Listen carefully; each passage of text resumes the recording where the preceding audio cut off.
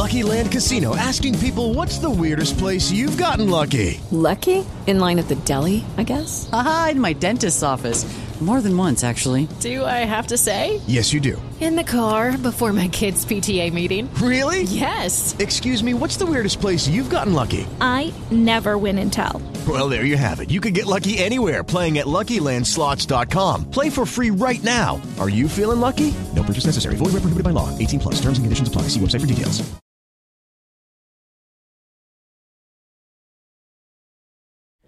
A deranged man broke into the Pelosi's home in the wee hours of the morning, mercilessly beating Nancy Pelosi's husband, Paul, with a hammer, fracturing his skull, seriously injuring him. Paul Pelosi is expected to recover, but he had to get brain surgery. It turns out now, first, the individual was seeking Nancy, screaming, "Where's Nancy?" And now we have information on this individual's potential motivations. While the media initially reported that he had anti-COVID conspiracies and was posting things about the election, it turns out he's a self-identified member of the Green Party, has a pride flag in front of his house, and is a nudist. I don't know if you can necessarily put him in any camp because he's maybe just crazy, but he's an self-identified member of the Green Party. So that's the left. I mean, I know many of the higher profile leftists would reject that, and well, you know, it is what it is. But I'll make sure we make that clear that this guy is a crazy person, and I'm not convinced that what he was doing is reflects on any coherent ideology. If someone showed up to the Pelosi's house with a clear understanding of what was going on and a political mission, I would say that was political and that was, you know, intended to be some kind of assassination. But this guy just seems crazy. But we'll read the story. We'll get into that. And also, we have way more developments on the Elon Musk story. At first, it was reported he was going to be unbanning people. Then he said, no one's getting unbanned until a diverse moderation committee comes together and convenes. Then he said anybody who is, you know, arbitrarily banned or, you know, dubiously banned will be reinstated. So should get interesting. We'll go through that and a bunch of other stories. Some people are claiming bots are being purged as leftists lose followers, but oddly, non-leftists and conservatives are gaining tons of followers. So we'll see. Before we get started, head over to timcast.com, become a member, support our work. Click that join us button. As a member, you're keeping our journalists employed. You're helping this show continue. You'll get access to our uncensored shows Monday through Thursday at 8 p.m., as well as Cast Castle Vlog, Tales from the Inverted World. Don't forget to smash that like button, subscribe to this channel, and share the video right now. You got to be the notification you want to see in the world. There's so much to go through. Joining us to talk about this and so much more is Gavin Wax. Thanks for having me back, Tim. Great to be here. Who are you? I'm a columnist with Town Hall, Newsmax, American Greatness. I'm the head of the New York Young Republican Club. We're the oldest and largest club in the country. And I'm a co-author of an upcoming book, The Emerging Populist Majority, which should head to print this December, and writing it with my co-author and a good friend, Iraq War veteran Troy Olson. Right on. We also got the T-shirt vendor. Hey guys, my name's Luke Rudowski here of wearechange.org, and today I decided to wear my Free as a Bird shirt. It, of course, highlights Elon Musk smoking a doobie inside of the Twitter logo. If you like this shirt, you could get it on thebestpoliticalshirts.com. Because you do, I am here. Thank you again so much for having me. I like that one a lot, Luke, and I want it. I'll mail you one. I want the one up your back. No, yeah, that'd be great. I can just give you it. I'm a medium. I'm a large. I was not around yesterday. Great news. I know. We needed you. Elon picked it up. I know that now I see that he's starting a council. He wants to get advisors on to figure out how to go about adjudicating the system. So, Elon, I am available if you want. Some people have nominated me for this council, and I can put you in touch with a lot of great free software advocates. We can get in touch with Chris. You already know Chris Pavlovsky, but we'll just start organizing a lot of the heads of the social media organizations and then see if we can start federating.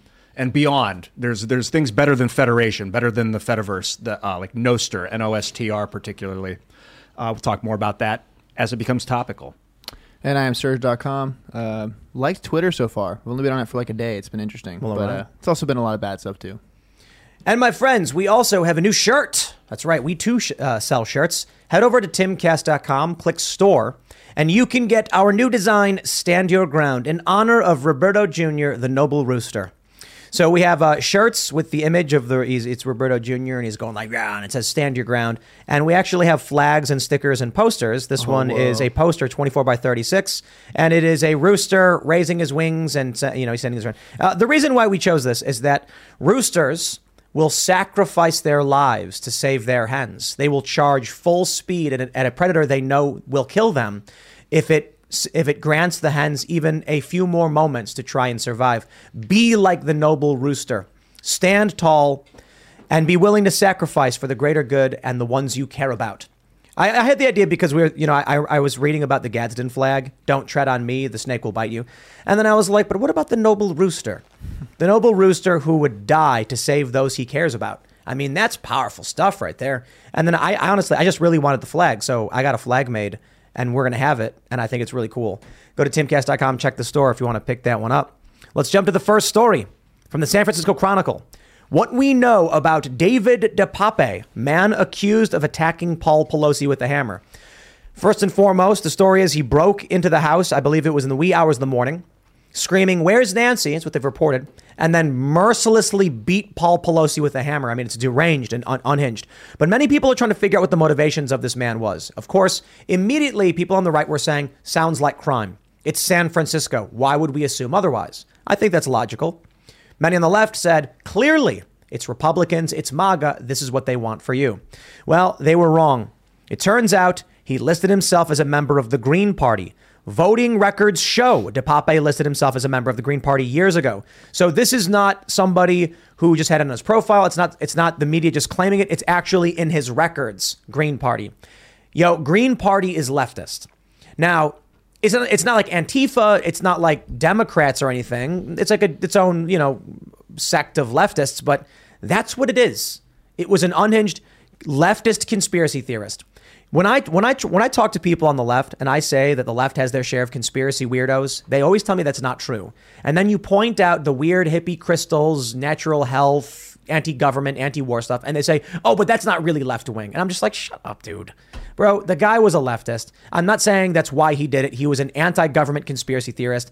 This doesn't have to be about politics. It can be about a crazy guy, but... Yeah, being for natural health isn't a conspiracy theory, but anyway, I'm not saying that. It's a way of life. I'm saying there are conspiracy theorists who have like a conspiracy view of natural health stuff. It's kind of sad how, something tragic happens, something really bad happens, someone gets seriously hurt, and the first thing that happens is everyone jumps online trying to blame it on some other political opponent for their own political purposes. I think it's fair to say this guy was crazy. He was unhinged. He was absolutely a lunatic, and it's horrible. It sucks what happened here, and of course, it should be always said that this should never happen. And not out of place in San Francisco, which has a massive mental health crisis. You have people like this Green Party guy all over the streets. So, I mean, it goes without saying that it's probably just a matter of the crime, the homelessness. I think he had a house. He lived with roommates or something. But dude had there's a pride flag, an American flag, pride flag in front of the house, apparently. Well, he was living in Berkeley, a part of a nudist organization and group too. Public safety investigative reporter for NBC Bay Area posted this image of this house, and there's a pride flag. That is not a right-wing dude. Now, look, I agree with you, Luke, and I think there's an inherent problem with how we try to fairly represent this. If this was when it was only known that he posted election conspiracy theories, they were all like saying, "Oh, it's MAGA, it's Trump supporters. This proves it." They immediately latched on and went for the political attack. Then we find out it's a Green Party guy with a pride flag, and we go, guys, calm down. We shouldn't make this political, right? That's a huge problem. I'm not saying I know a solution. I say we should ban nudists and put them into camps. Clearly, the nudists are surely responsible for all of this, and they were working for this all along, especially with their secret society and organization that they have set up in San Francisco, where they have been clearly popping up out of nowhere randomly all the time. I'm telling you. What if? I want you to bear with me, and I want you to imagine a perfect world for a moment. Tomorrow, Nancy Pelosi holds a press conference, and she says, I cannot believe what happened to my husband. If he had a Magnum 357, this wouldn't have happened. I am now in favor of the Second Amendment. That was my second thought. The first thought was, well, how injured was he? Hopefully he's okay, kind of thing. And then the second thing was like, did he have a gun? Man. Did he didn't fire on this home intruder? And I wish you could have a gun in San Francisco, bro. Yeah. So like, if he had a gun and the guy broke in with a hammer to crack his skull, he probably would have fired on the guy, put him down, and then ended the invasion. Ian, that again is a radical idea that makes no sense at all. Clearly, what we have to do here is ban hammers. Hammers are the problem. There's too many of them. Anyone could just get them without any background checks. Anyone could just transfer a hammer to another person. Clearly, right now, the government has to intervene. Go to Home Depot immediately. Shut down the hammers. No. No one is actually saying ban hammers. We just want common sense hammer control. Okay. Yes. No military grade hammer handles. We don't want any scary hammer heads. No black hammers. No black hammers at all. No. It needs to have an orange tip. No bump stock. No bump stock hammers. Right. Can somebody? Right. It's time to start making the memes. Whatever. With Lucky Land Slots, you can get lucky just about anywhere. Dearly beloved, we are gathered here today to... Has anyone seen the bride and groom? Sorry, we're here. We were getting lucky in the limo and we lost track of time. No, Lucky Land Casino, with cash prizes that add up quicker than a guest registry. In that case, I pronounce you lucky. Play for free at LuckyLandSlots.com. Daily bonuses are waiting. No purchase necessary. Void where prohibited by law. 18+. Terms and conditions apply. See website for details. It's time to start making the memes. We need to start making memes of bump stock hammers, pistol grip hammers, pump action hammers. Yeah, just have at it, friends. An AR-15 with a hammer attachment. But hammer foregrip. But you brought up a great point, Ian. Absolutely, people should be armed, especially if they're elderly, especially if they're living in a crime-ridden place like San Francisco, especially if they're popular and everyone knows where they live. This is not the first time that the Pelosis have had their house targeted. Everyone should have the right to defend themselves, and whether you're a woman or someone who's elderly or someone who's weak or fragile, whatever it may be. What is the great equalizer is you having the ability to be able to defend yourself, and a firearm does that more and better than anything else out there. I also want to know what prescriptions he was on, what pills, because this is really what it comes down to. It's a mental health crisis. We got a lot of people on these heavy antidepressants, and it sends them off the deep end. And maybe he was just a nice, hippie, peaceful Berkeley guy, just living out his best life in the nude, and then he snapped. That's the real story. Maybe he ate Taco Bell. And then it just went like... And some raw milk. Maybe the Taco Bell had a bunch of SSRIs in it that someone just laced in there accidentally when they were working for the company, and then that brain chemistry just got all out of whack, and then bada bing, bada boom. Now, this is not a natural health conspiracy, but I do think if you eat nothing but fast food, your brain is probably going to be messed up in a certain way. And what I mean is, like, simply put, you're probably missing some nutrients if you're only eating a lot of this garbage. Like that Super Size Me guy. He said the reason he wanted to eat McDonald's for 30 days was because if they serve breakfast, lunch, and dinner, they clearly want you to be eating it. Their response was like, we don't expect someone to eat nothing but McDonald's. But it's like, dude, if you're selling food, people are going to eat your food. That should be the regulatory standard. It's like if you only eat your food for X period of time, what are the impacts? It shouldn't just be the one-off time you eat it. It should be a set period of time over a month, whatever it is. Yeah, otherwise you should have a prescription. Right. If you're not able to have it, well, I guess what do they say with alcohol? Just use it at your own that's how discretion. The prescriptions are regulated. How does it impact you over the entire time of the prescription? It should be the same if you're for food, a month, 2 months, whatever it is. So here's what's funny. They say in the San Francisco Chronicle that the dude had a blog with screeds about the ruling class, right-wing conspiracy theories, and racial slurs. Yo, the populist stuff is left and right. That's the thing. Like, he was Green Party. It was funny. I saw someone post. I can't remember who posted it. They said that, like, the Venn diagram of a Trump supporter and a nudist Berkeley hippie is not a circle. And I'm like, it probably overlaps. Right. To be completely, like, for real. A bunch of anti-war leftists became Trump supporters. Yep. Well, 8 million Obama voters, 9 voted for Trump. I mean, there was a huge Bernie contingent after the primary. I mean, this is a real phenomenon. And like you said, it's a populism that crosses partisan lines. And it really just speaks to the anti-establishment nature of a lot of these guys. He's clearly anti-establishment if you're going to try to assign any kind of overarching political ideology to him. But beyond that, I mean, where this guy falls on a right-left spectrum, who knows? I mean, they mentioned he posted Q stuff too. And that's why I'm like, the dude's clearly just crazy. Yeah. But if you want to play games, in the media, well, he was a Green Party. Right. There you go. Yeah, I think when you talk about ruling class, it's really an economic issue. And that can be left or right. Or up or down, I suppose. Well, it's really not, it's not that linear spectrum. It's that square, the libertarians always like to use with the authoritarian, non-authoritarian, economic, statism, laissez-faire. So if you put it on that, it makes a little more sense. But he was a hemp jewelry maker. Like, no wonder he went off. He's probably blown his mind out on psychoactives, is my guess. Where's Nancy? So Daily Mail says he had a hit list of other politicians. Yeah. Well, I'm glad he's behind bars. Is that what's the status? He's facing right now? attempted murder charges right now. Was he going to be let off? He's Canadian. He's Canadian. Oh, there you go. Also, really? apparently anti-Semitic as well. I think he's just crazy. Yeah. And It's the first thing. It's funny that what's going to happen now based on the Q stuff and the election stuff is the left is going to say he's a right winger. Right. And then when you point out he's a Green Party, they're going to be like, no, that doesn't matter because he did this. You know what I mean? What annoys me about this is that you go to the city and you have attacks like this on the subway weekly, monthly, constantly. Asian Americans, Jewish Americans, whoever it is, they get attacked by lunatics like this, and those guys are out, within a week from bail reform or whatever, and then obviously it finally hits home to the elites. And I'm not trying to downplay it; it's obviously horrible what happened to her husband, but it just goes to show that it's only becoming an issue, and there's only going to be some serious reform. There was a guy in New York City that was caught on a viral video putting an axe in front of a woman's face after smashing up a McDonald's, threatening to essentially and they interviewed kill him. her with it.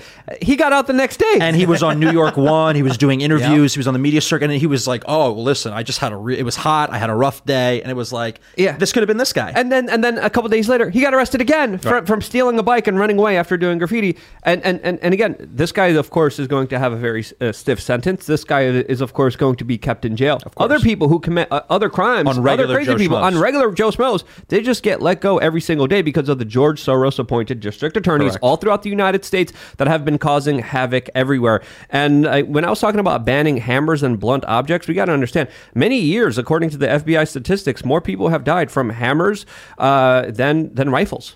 I'm pretty sure it's illegal to walk around Chicago with a baseball bat. Well, it depends. If you're coming from like a baseball field, like it depends on how you're brandishing it, right? No? My understanding, at least this is what the cops told us. They were like, if we see you with a baseball bat, we can arrest you for possession of a weapon. But typically, if you have a baseball bat and a baseball together, they could, but you probably won't get in trouble. But that's how broken things are. So in Illinois, I'm pretty sure like the only weapon, or in Chicago, the only weapon you can have, it used to be this way pre the, what was the decision in D.C.? Was it Heller? Was it Heller? I don't know. You someone want to look it up, the handgun decision in 2008? Yeah, it was Heller versus... You could only have a 2-foot-long rubber switch for whacking somebody. Wow. Yeah, and all the criminals had guns. Right. So, we know how that worked out. It's just asymmetrical warfare, law-abiding citizens, you're off on your own with that rubber thing you just mentioned, and good luck bringing it to a gunfight. Dude, I don't know if you guys saw this video out of New York where there's a guy in a hood on the subway, and then another guy is just walking, minding his own business. First guy just runs full speed, and then boom, body slams him right onto the tracks, and then runs for it. What happened to that guy that got knocked on the tracks? I don't know about that guy. I know that several people have been killed. Yeah. What would you do if you saw people. that happen in front of you? Jump down on the tracks, grab the guy, and get him up onto the platform? You try, I guess. Like, but you don't want to land on the make third sure rail. He's not touching the third rail. And you can't touch him. You'll get locked in. Well, there's always delays. Or blown back. Every time there's a delay like that, I mean, you know what happened. You may not be at that stop. You may be a whiles away, but it's a commute. Either someone did it themselves, it's a suicide, or one of these instances. When I lived in New York, I used to think like, okay, I don't need to work out all the time. I wasn't obsessed with being strong, but I was like, I need to be strong enough so that if someone falls on the track, I can jump down and get them up out of the track. I consciously think about where my head would land if I was just pushed, if I would make it to the track, and I just try to give myself an extra foot or two in case someone comes from behind. But depending on the force, it doesn't really matter. They can get you onto the tracks if they really push.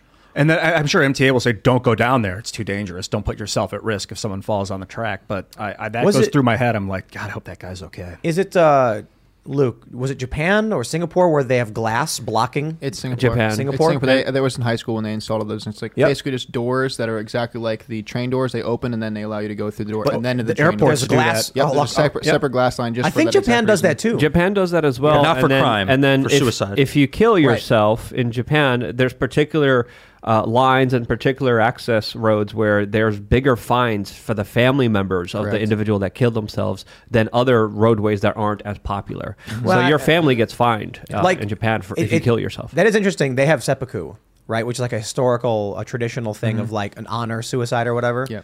And so it's interesting that there is an element of some kind of high suicide in Japan. I wonder if that's just like a cultural thing persisted, so people are more willing to do it. I don't know. Culture, long working hours. I feel it's a litany. No of things. families, no babies. They sell more adult diapers than baby diapers. Well, that's coming to a country near you. That's you kidding? Population it's not coming. cliff. It's here. It's already here. Yo. In more ways than one. We went to a theme park, and this was the Halloween party at a theme park.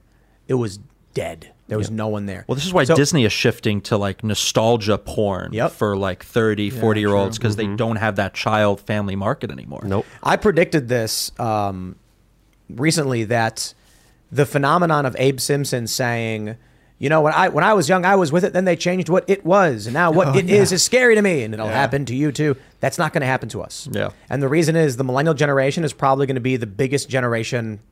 Drop off. That's it. It's it. Children We're the of men. top of the hill. And Gen Z may be a little bit bigger, so maybe it's Gen Z. But afterwards, it's going to get lower and smaller, and the population's already contracting. That's a fact. Outside of any pandemics, war, World War III, or otherwise, the future generations are smaller and smaller. So what's going to happen is Disney's shifting to nostalgia marketing for one simple reason. They're like, we got 30 million potential millennials to sell to, or 10 million kids. Sell to the older millennials. There's more of them. There's more money. If 10 million little kids brought $1, what are we going to get? Right. If the millennials come, they'll bring their kids, we'll get even more money, target the nostalgia. So that means they're going to keep trying to pander to the millennial, probably like a range of millennial to Gen X with mostly millennial in the middle. That's who they're going to be targeting. I don't think people realize when you hit these TFR, total fertility rates, like 1.2, 1.3. I mean, the drop off is significant, and Japan is just going to be suffering population decline in the millions for the next few decades. Already are. Same with China. China as well. Same with majority of Europe. Yep. All of Eastern Europe, Western Europe. Yep. Well, so we went to this haunted house thing. There was booze and there was food and there was rides, and it was a little older crowd. It was packed. We go to the theme park, mostly for kids. I mean, like there was a zip line there that I sat on, and then I was hitting the ground because they're like, I'm a man, but I was well under the weight limit, and it was like a family thing, and so we went there, and it was mostly kids, but there was like 30 in the whole place. Wow. So I was like, yo, where is everybody? People don't have kids. Where are the kids? I don't know. Did it cost money to get in? Yep. Maybe they were broke. Well, you get a charge card to do anything in the park, and then spend money. Like $30 to get in or something? No. Like you get a card, and if you want to do anything, you have to tap the card too. So if you wanted to play mini golf, you tap it. If you want to go on a ride, so it's free to get in, and then it's like pay per ride. But you can't do anything unless you get a card. It's just the signs of a dying society, and then you have the other side of it is that the millennials, these young adults, they're just becoming infantilized because they're not progressing to the next stage of their life, with a family or even, other things, a business, etc., economic reasons. But intentionally. I mean, look, it's great. You have a smaller population to control. It's a lot easier than a population growing that has to worry about its posterity. I mean, you got these leaders in Europe like Merkel, she's not there anymore, but none of them had children. So what do they care? What do they care about the future of their nation state, whether it's Germany or France, whatever it is? Kamala doesn't have any children as well. Yeah. Does Justin Trudeau have any kids? I don't know. Don't know. Probably cousins in Cuba. So I wonder if it's these devices. This is what Dr. Phil was saying. Oh, yeah, he has 3 kids, apparently. Dr. Phil was like, it's the first generation of people raised on these devices. Right. From since 2007, it's this. And then you've got the fentanyl that the Chinese are putting into the Mexican cartels that are being shipped up to destroy our culture that way. I don't know if that's the intention, but that's what's happening. It's like the opium wars. Did you guys, and the food supply. Did you guys see the viral video where it's like this TikTok young teenage girl, Gen Z girl, being like, my mom won't give up her CDs? And she's filming, and she's like, this is my family's CD collection, and my mom won't get rid of them. And then her mom is standing there, and she goes, I am not getting rid of them. I got rid of my albums, then they came back. I want my CDs. And she goes, Mom, I can play any one of these songs faster on my phone. And she goes, no, it's because I don't remember these bands. She's like, I like Oingo Boingo. I wouldn't even remember that they were around unless I looked at the CD. Mm-hmm. But what's fascinating in that interaction is the young kid raised on the phone is like, but I can just play Go. And it's like, you are too young, I suppose, to understand. No, I'm sorry. Youth isn't the reason for it. You are lacking in context and information. There were people who gave up their vinyl collections thinking like vinyl's going out the window. Vinyl never died. Now all of a sudden they're worth tremendous amounts of money. You go to these resale shops, antique shops, and it's like the prices are going up and up and up. So yeah, this woman's like, I'm not giving up these CDs. There's going to be a nostalgia factor. People are going to want to pop those CDs in. But she makes another really good point. Yo, when I put on music on Pandora and Spotify, I don't even know half the bands that are playing. I don't grab my phone and then type in music. So we don't know phone numbers anymore. Right, we don't know phone numbers anymore. But the main point is, the commentary I saw on this is, you will own nothing and you will be happy. Yeah. This little kid is like, just rent the idea of music from the machine, Mom. What's the problem? And the mom's like, I want my music that I own. Tangible. I like that you phrased it that it was really the problem was the ignorance of the kid. It was the ignorance of the human that was like, didn't realize the benefit of like, if they a vinyl, because it's not Gen Z that's the problem. It's the ignorance. And a lot of times kids are ignorant just because they're kids and they don't have the world experience yet. Some kids actually aren't ignorant because they have fantastic parents. And some old people are extremely ignorant, so it's not youth that's the issue. But has any generation in human history gone through so much technological, societal, cultural change in such a short period of time? I mean, these are things that typically have happened over centuries, millennia. I mean, if you look at a regular Joe Schmo from 1820, is he that much different from 1720, 1620, 1520? I mean, yeah, there's things on the margins, but the change from, say, post-World War II to today is on a scale that we've never seen before, and I feel like it's almost evolutionary at this point, and I think it's leading to a lot of the psychological issues we're seeing, a lot of the mental health crisis. I mean, people can't cope with this change. They're just not, it's not ingrained in them. Yeah, you would think that with access to the world's information, you'd be able to solve every problem, and that every problem would be solved as a result. But just because we can, obviously, the test is shown, doesn't mean that we will. Correct. Yeah, I think this has been the most rapid advancement in the human consciousness ever. In the history of our species. And it's all novel. We don't know, like, where we make fun of, the millennials, the Zoomers, whatever they are, but there's really nothing to look back on. There's no historical point of reference. I hope what really happened is that like aliens showed up at Roswell, and then it was an accident, and they're like, crap. Meet with the government, and they're like, here's what we're going to do. We're going to give you rapid communications technology to bring your people up to speed. And they're like, all right. And now the aliens are sitting back laughing as if they gave chickens like ultra weapons, and they're just watching us be really dumb with it. They're like, they're going to wipe themselves out with this data impropriety, That's what they're doing. People don't understand the algorithmic manipulation. Hey guys, it is Ryan. I'm not sure if you know this about me, but I'm a bit of a fun fanatic when I can. I like to work, but I like fun too. It's a thing. And now the truth is out there. I can tell you about my favorite place to have fun. Chumba Casino. They have hundreds of social casino style games to choose from with new games released each week. You can play for free anytime, anywhere. And each day brings a new chance to collect daily bonuses. So join me in the fun. Sign up now at ChumbaCasino.com. No purchase necessary. VGW Group. Void where prohibited by law. See terms and conditions. 18+.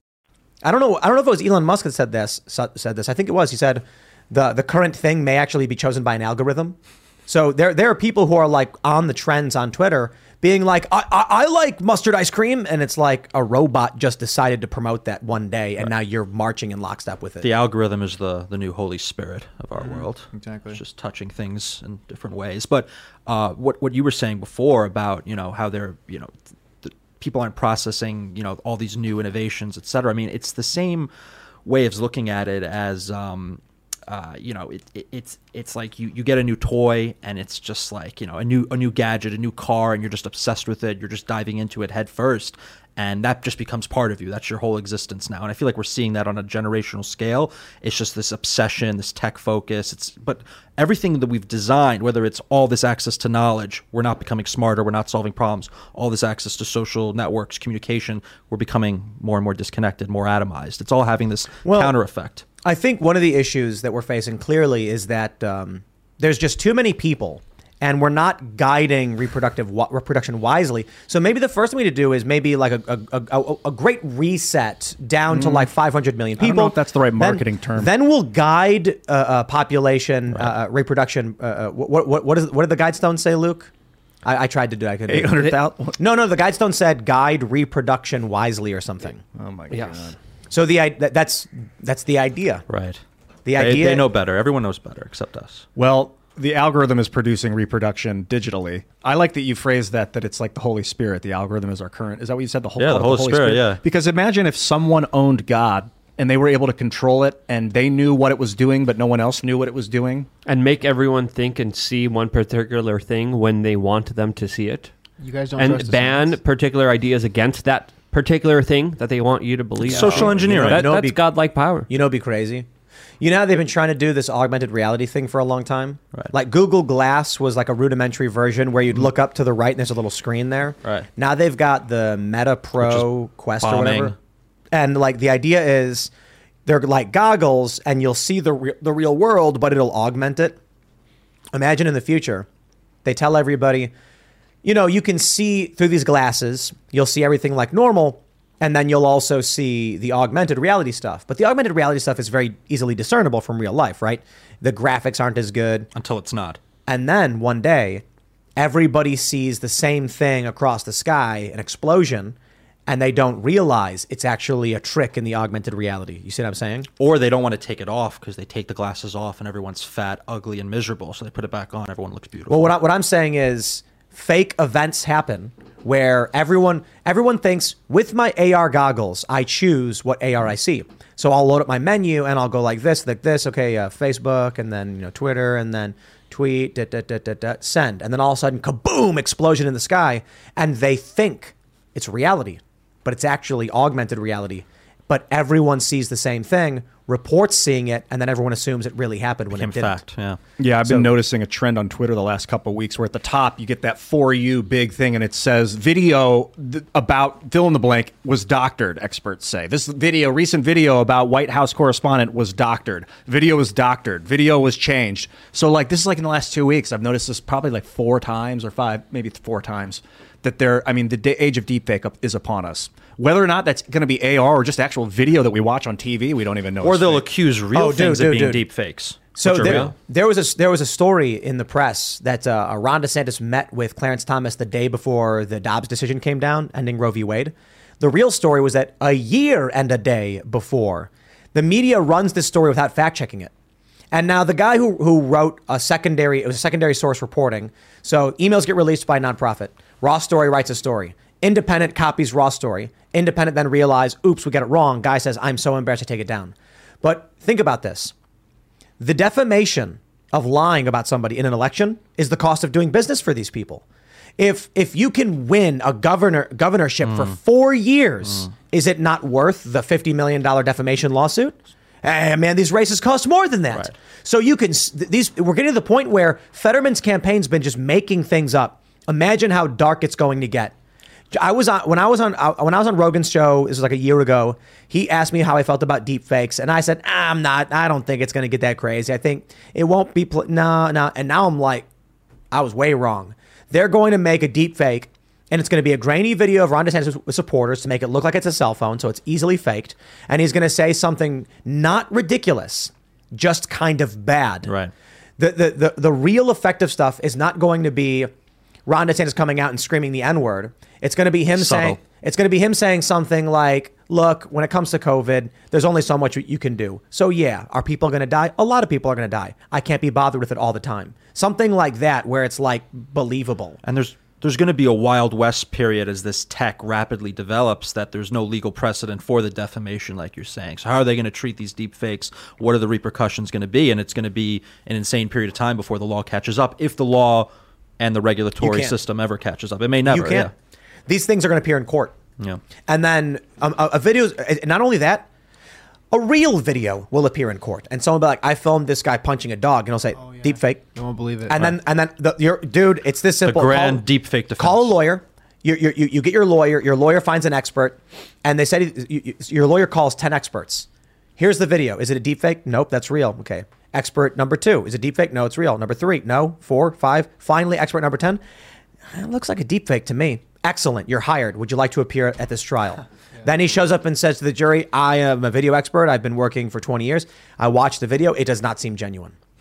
Now this dude who actually committed a crime could maybe even get off just because the technology exists. Right. So when we have experts in court, should we have to say how many experts were interviewed and then how many experts were chosen? No. Of the 12 experts, the one that we chose says this, the other 9 or 11 said this. That's not how it works. I think we need more transparency in our legal system, especially with software code and apparently with experts, end quote. if we're going to be putting people on the stand. But Ian, what if? Okay, how about another scenario? A crazy extremist makes a deep fake of you punching a dog. You get arrested. You go to an expert, and he goes, "You're Ian Crossland from Timcast. I don't want to be involved. It's real. It's real." And they go through 9 experts who all say the same thing, like, "Dude, I don't want to be targeted. It's a real video." And then finally they get one guy who goes, "I don't care what show you're on, Ian. I watched the video. I did the analysis. It's fake." And then you go to trial and they say, "But let's pull up the 9 other experts." And they all go, "Oh, it's a real video. Please don't burn my house down. It's a real video." What's sad about all this is we could talk about, the theoretical implications of these deep fake technology, but, you have this media class that will publish defamatory hit pieces without even using deep fakes. They'll just claim you said something, you believe something, you are something, white supremacist, racist, Nazi, whatever, and they don't need a deep fake. They'll just print it, put in the headline, and that's what you are. You're branded, and there's no recourse, which goes back to, the state of our defamation laws, and it's only going to get worse with the deep fake. It's only going to get worse, but it's pretty bad right now, and we have no solution. Cultural reinforcement, man. I think about, I feel like the only solution is to get people to come together to believe in the things I believe in order to survive this crazy ride. There's no national consensus ever coming back anytime soon. And, I don't know. How do you do it without manipulating people? Let's jump to this next story. Let's get to Elon Musk here. So from timcast.com, Twitter accounts will not be reinstated until new Content Moderation Council convenes, says Elon Musk. He says Twitter will be forming a Content Moderation Council with widely diverse viewpoints. No major content decisions or account reinstatements will happen before that council convenes. Let me just break this down for all you guys. First, it is a victory, a tremendous victory that Elon Musk has purchased Twitter. I'm glad to see that something good is happening. But Elon, like us, is making a mistake. Earlier on in the show, in a previous segment, for those just tuning in, we mentioned that the person who attacked Paul Pelosi at the Pelosi house was a leftist. We also went on to mention that he does have a bunch of weird conspiracies, is a nudist, and is probably just a crazy person. Meanwhile, leftists are trying to claim he's a MAGA guy because he denied the election and posted Q stuff. At any moment, in every moment, the left will outright just be like, it's MAGA. Marjorie Taylor Greene said, we won't forget the companies that stopped donating because of 2020. And a prominent Twitter leftist said, this is a direct threat and it's why Pelosi got attacked, blah, blah, blah. They go to the extreme end. Elon Musk is telling us right now, he's going to invite them to sit down and discuss how to handle censorship. You see, before Elon bought Twitter, he said the appropriate solution should be where there's a compromise and everyone's a little unhappy. But he doesn't realize the conservatives, the independents, the libertarians, post-liberals have already compromised, saying outright, we accept the left will say naughty words. We just want to be able to express our opinions. The left then says, we want you banned and we can do whatever we want. There's no compromise there because you've got one side that already compromised and the left saying to everything or nothing. If Elon Musk is going to form a moderation council and invite the woke left in to go, but my feelings are hurt when he said I was ugly, then he's going to go, all right, well, let's give the left a little bit of what they want. The only problem, that is literally what Vijaya Gadde and Jack Dorsey did. Jack Dorsey and Vijaya were basically running Twitter like, okay, conservatives don't care that leftists are on the platform. They won't leave.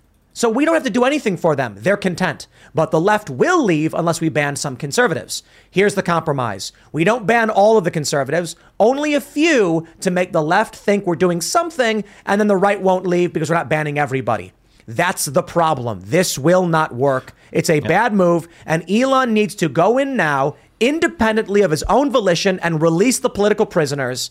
And he needs to accept he is responsible for this. And there's no diverse viewpoint that's going to solve the problem. Amen. And I hope this is just fluff to cover, his tracks from a PR perspective for any next moves. But he has to come out guns blazing, open up the prison cells, release everybody, and just overwhelm the left with all the reforms and changes he's going to make. Because if he starts doing it piecemeal, they're going to just attack it piecemeal, and they're going to divide and conquer. And it's going to be this messy, drawn out situation with this ridiculous, fluffy sounding council, which honestly sounds no different than things they've done in the past. It's exactly what they already were doing. Yeah, if you're going to build a council, don't build a council of people to decide who gets banned and who gets unbanned. Get a council of people to decide how to build a system so that the bannings and unbannings can happen judiciously. Right. Nothing good comes out of committee. Tell us about Minds. The Minds jury system is legitimate. I think this is the way to go. So what happens is if you're on Minds and your stuff gets flagged, someone in the administrative team will be like, okay, that they got flagged, they got banned. And then if you don't agree, you appeal it. It goes to people that have opted in on Minds to the jury system, like up to 12 or more random people.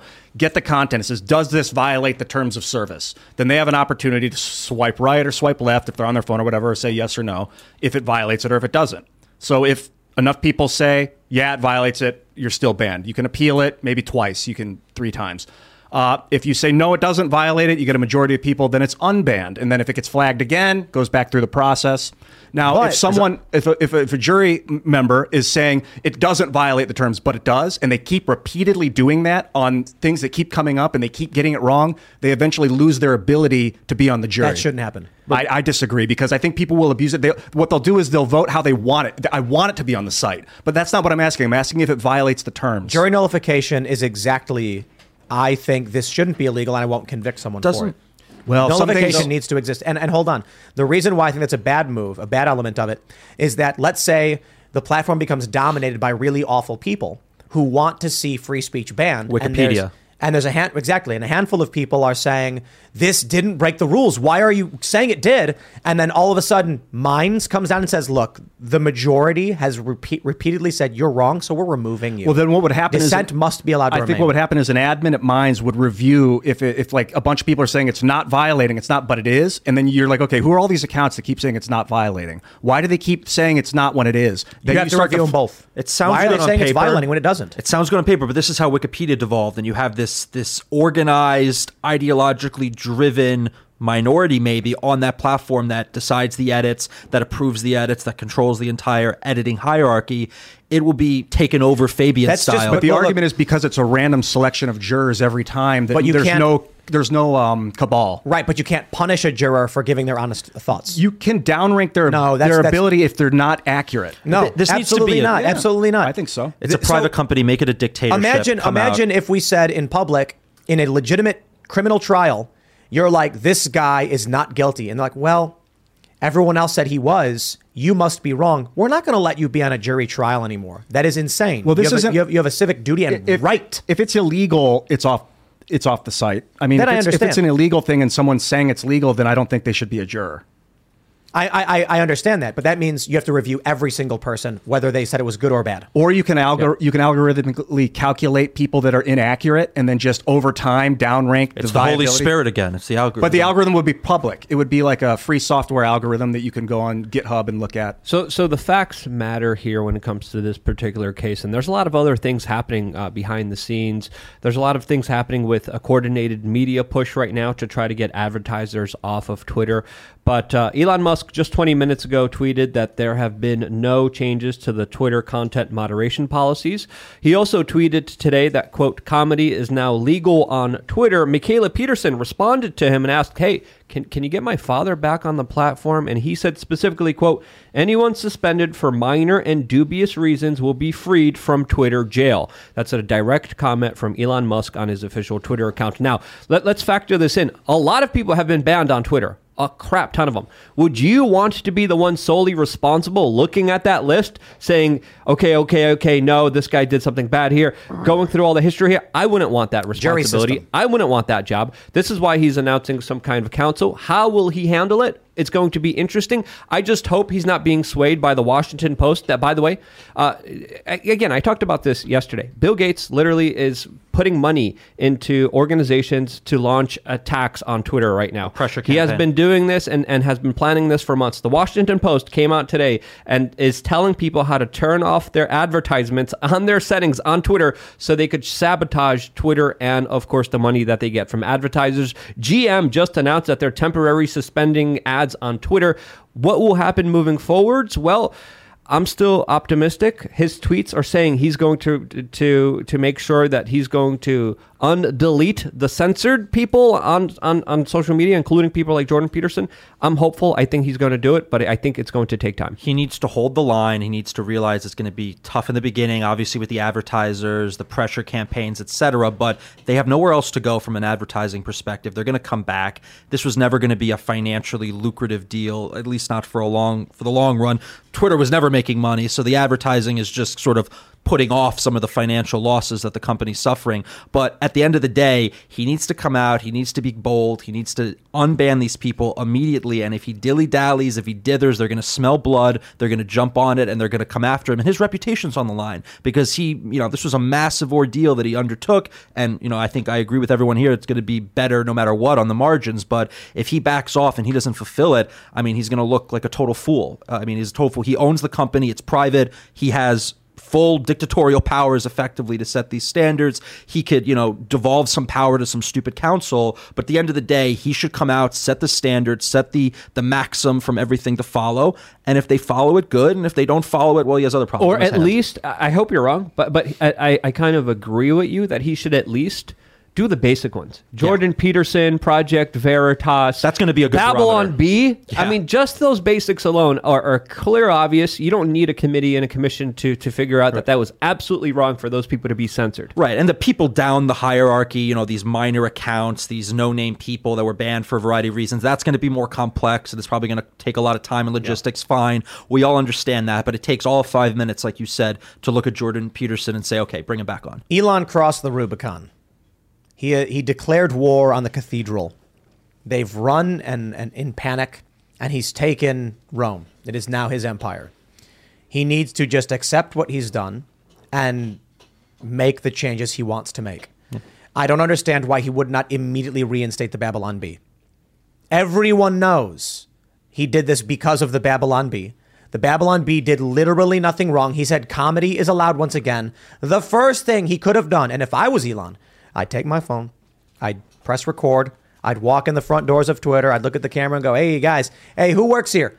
Unban the Babylon Bee. I'm filming. Get it done now. I'm counting. I'm glad you made the Caesarian reference because Caesar came into Rome and was forgiving and, gave everyone a second chance. And then Brutus, stabbed him in the back and the rest of the Senate. So he cannot go into Rome and take this Caesarian approach that he's going to, love his enemies and give everyone a second chance, all the optimates and the senators and the rest of the Twitterati elite. He needs to come in with an iron fist and crack some skulls and just make it clear that this is the new law of the land and we're not backing down, and they will back off. But at the same time, if he does something, he's going to have thousands of people come to him. What about me? What about me? Can you do me? Can you do me? Can you do me? And that's a lot of pressure from a lot of powerful people that were censored incorrectly within the last few years. He's only one guy. He needs 15 minutes in between. You know what I mean? I think you come into Rome, you immediately lay out your new constitution, and then give the power to the people to govern themselves. We don't even need I agree. Rome Protocol with jury system, constitutional values. Unban anyone that didn't violate U.S. law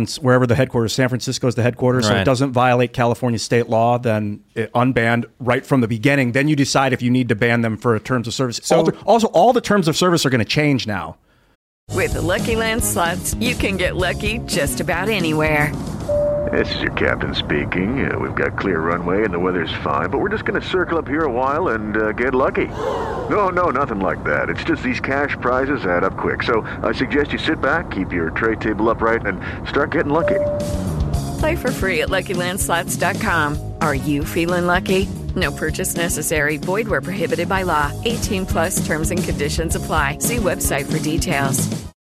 Right. The misgendering policy's got to go. Not every word, but it's up to Elon. He can be as creative as he wants with the terms of service. It's this simple. Check out the Minds terms, Elon. Make it a protocol.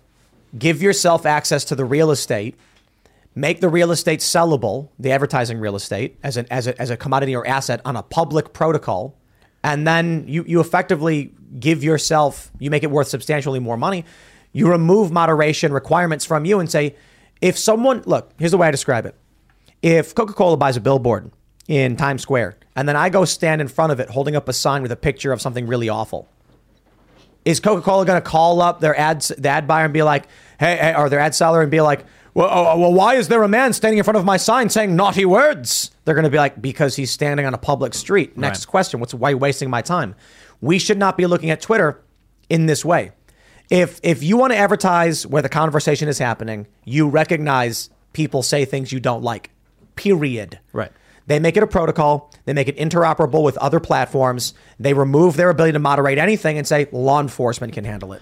And also with the advertising, I mean, this was a dying platform. This is mostly used by journalists, certain niches of society. It's not this mass public platform like an Instagram or even a TikTok. It is a platform for, different degrees of elites, essentially, talking to other elites and then a few people liking it.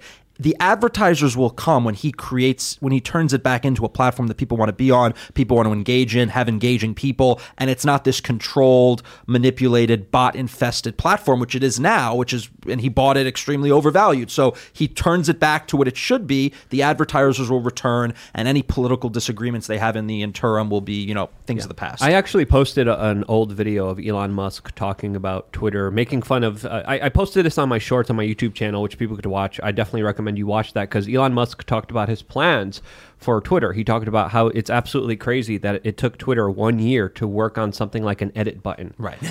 He then went on and was like, we should make this like WeChat. And WeChat is something that's not really popular here in the United States, but in places like China, everyone depends on WeChat for virtually almost every aspect of their life and existence. You do everything. You do everything on WeChat. And this is the type of vision that he has.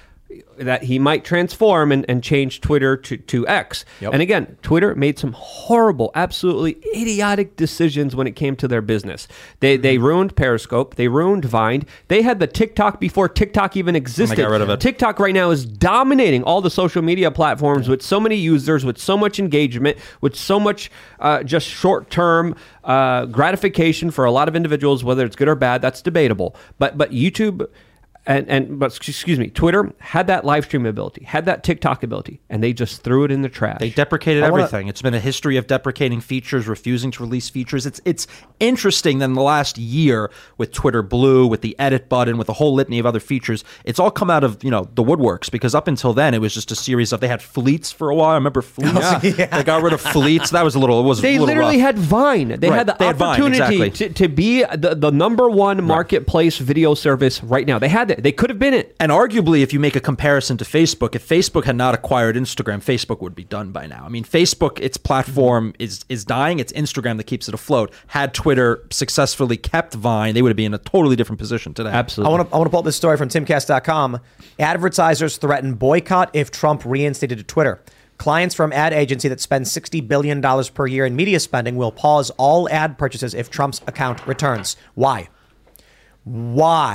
Are advertisers saying we don't want Trump on the platform? What do these things have to do with each other other than these are ESG companies? It's politically motivated. Elon Musk needs to recognize this. Yeah, but it seems like he's bowing to it. Well, these are what you call impact investors, and they're willing to throw money at political causes. They want to see someone other than Donald Trump be elected. The nice thing about owning this company and making it private is that he doesn't. When you have a public company, you have not only do you have shareholders, then you even a private company that you co-own with someone else. Like in the case of Mines, Bill and John ran it together. They each owned half. It was hard to get stuff done because if Bill wanted to do something, it had to go through John. And if John didn't want to do it, it didn't happen. So I imagine at Twitter, there's like 6 guys all with veto power. Impossible. Like you said, it took a year to get an edit button through. Now you got one owner. He says yes, it gets done. Right. It's the power of the dictator. There's also global corporate collusion with bankers happening under the name of the ESG.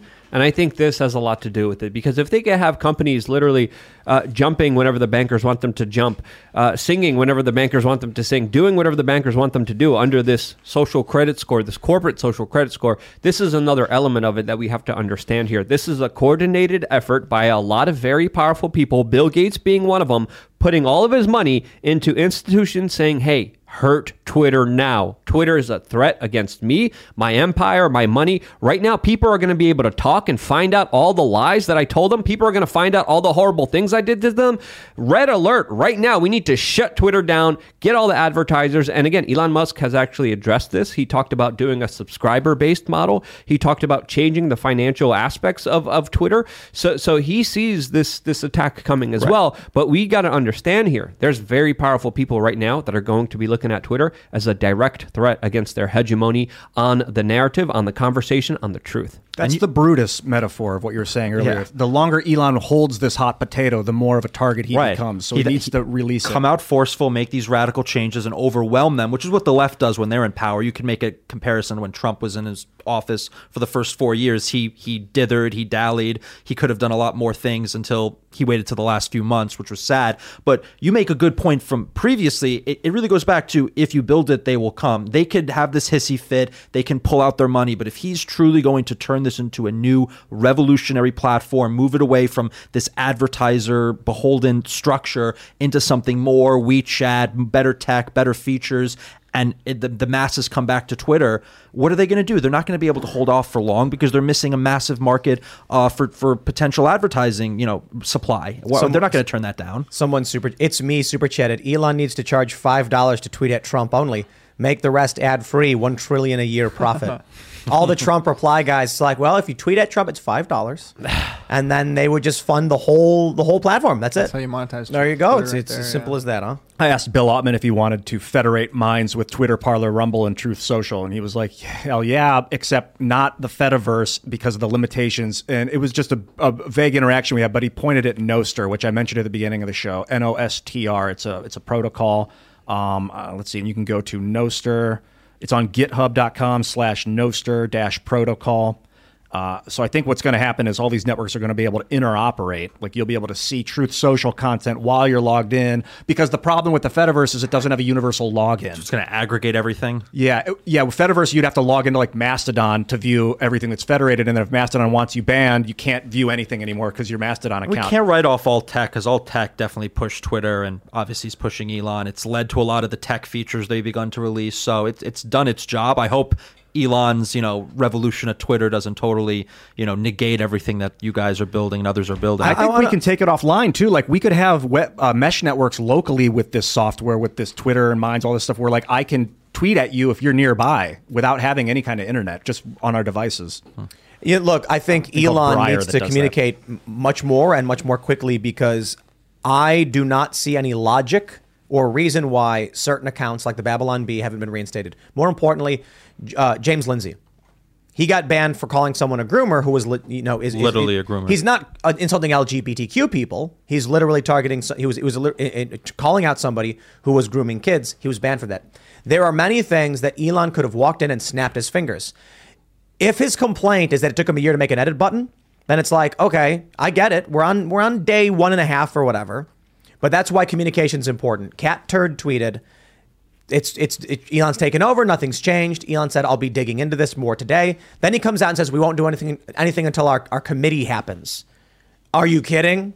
Okay, dude, look, I feel like it's if Elon doesn't immediately just pull out the lightning bolt of Zeus and throw it, he's going to keep sitting down, having conversations. Like Dorsey. I'll put it this way. The old trope about the president getting elected, and, he's on the campaign trail saying, I'm going to end the wars and I'm going to get the price of gas down. Then he gets into office. The CIA, the FBI, DHS, they all slam all these folders on his desk and say, you can't, and here's why. And then instead of pulling a Trump, where Trump goes, excuse me, I don't know, I don't care, get this out of here, I'm doing what I want, we're getting the troops out. And then they all lost their mind and tried to get rid of him. Elon's going in there, and I worry, and I don't know, it's only been day one, but he may go in and pull a traditional presidential trope in that he goes, I'm going to unban everybody and I'm going to do these things. He sits down and they go, okay, now this advertiser does $300 million per year. They said that if Trump is on the platform, they won't advertise it anymore. If you don't have that money, we lose this core of the company. And then this company says, we don't like Milo. They complained. If you have him on, and then Elon's going to go, okay, so if I have these 10 people banned, we keep all this money and the platform keeps working. All right, well, I guess I'll compromise there. I had a conversation with a tech CEO a long time ago of a big social media platform. And they told me, it's a guy, and he said, Tim, I don't want to ban these people, but if I don't ban this guy, everyone loses the platform. So what am I supposed to do? And I was like, I don't know, grow a pair of balls. call the bluff of these companies, look them in the eye and say, if you don't want to advertise on the platform that everyone is on and you want to make yourself irrelevant, by all means, Will Wheaton is hanging out who knows where these days. He's not on Twitter or on Mastodon, but I'm sure he's looking for someone to talk to. You can go hang out with them. If you want to be in our house where the party's at, then you accept there are people here who say things you don't like. If Elon doesn't just assert that immediately, we're spiraling back into the same problem. Right. The fact that he's saying we need a diverse board to decide this, I'm all like, there we go again. It's Dorsey I heard the same thing from Dorsey 3 years ago, and Elon's saying the same thing again. I said it was a bad move. I stand by it. And I like how he's obviously being very responsive in the Twitter replies, but Jack was the same. And exactly. he went on Rogan, he did all the song and dance, and nothing changed. So he's going to repeat history, and it's going to lead to the continued downfall of Twitter. And again, it goes back to Trump. But what do you have to lose? But this is why the Twitter execs cashed out. Right. They were like, all right, it's all yours, buddy. Yeah, enjoy. I have hope Well, that things we'll see will what be different because let time tell. Yeah, Jack. It's still early on here. When Jack was involved, it was a public company, and he didn't have control of it at that point anymore. He was just kind of saying what he wanted, but Elon has full control at this point. I mean, which means except there's for no the excuse. FBI and the things like that. Right. Legal, he can't do illegal things, obviously. But he's got the reins and he's got his foot on the gas. The stakes are so high, we have to hold his feet to the fire, to the coals. Just the stakes couldn't be higher. This is a civilizational type of thing we're dealing with. This is the public square. This is the means of communication, the way to disseminate any kind of idea. So it's not just any other business. It's not a retail operation. It's not a car company. It's really goes beyond that. Maybe not on the financial side, but certainly on the civilizational side. Here's what's going to happen. He's convening this diverse viewpoint moderation committee. Ecumenical council. And here's what's going to happen. If he does have progressives on it, they're going to say, do not reinstate Alex Jones. He's a violent, authoritarian, fascist bigot. Elon is going to have to tell them to screw off, or he's going to have to listen to them. Either way, what's the point of doing the council? If you got to tell them to screw off anyway, because you know what their answer is going to be, then just unban Jones. If you are not going to, then you're just listening to the mob. There's no middle ground here. There's no magical world where the people who burned down cities for in the George Floyd rise and then lie about it in the media. There's no world where they're like peacefully negotiating with you. Because the left governs in the private sector and the public sector by their ideology, and their ideology will dictate their actions. And then you have good intentioned people like Elon coming into it, and they're like, we'll make a committee, we'll make a council, let's let everyone hear it out, and it doesn't go anywhere. Yeah. I'll take the win for now. I don't want to be total negative Nancy on this one. It's been good.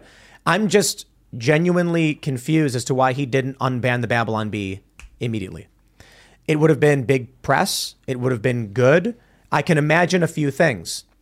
The reason why Twitter bans the people they do is because advertisers demand it. That's it. Because the left is good at organizing.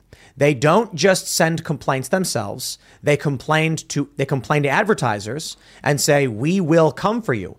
These advertisers know. Yeah, they mean it. They'll come with firebombs, bricks, signs. They'll cause us damage. They'll smash the windows out.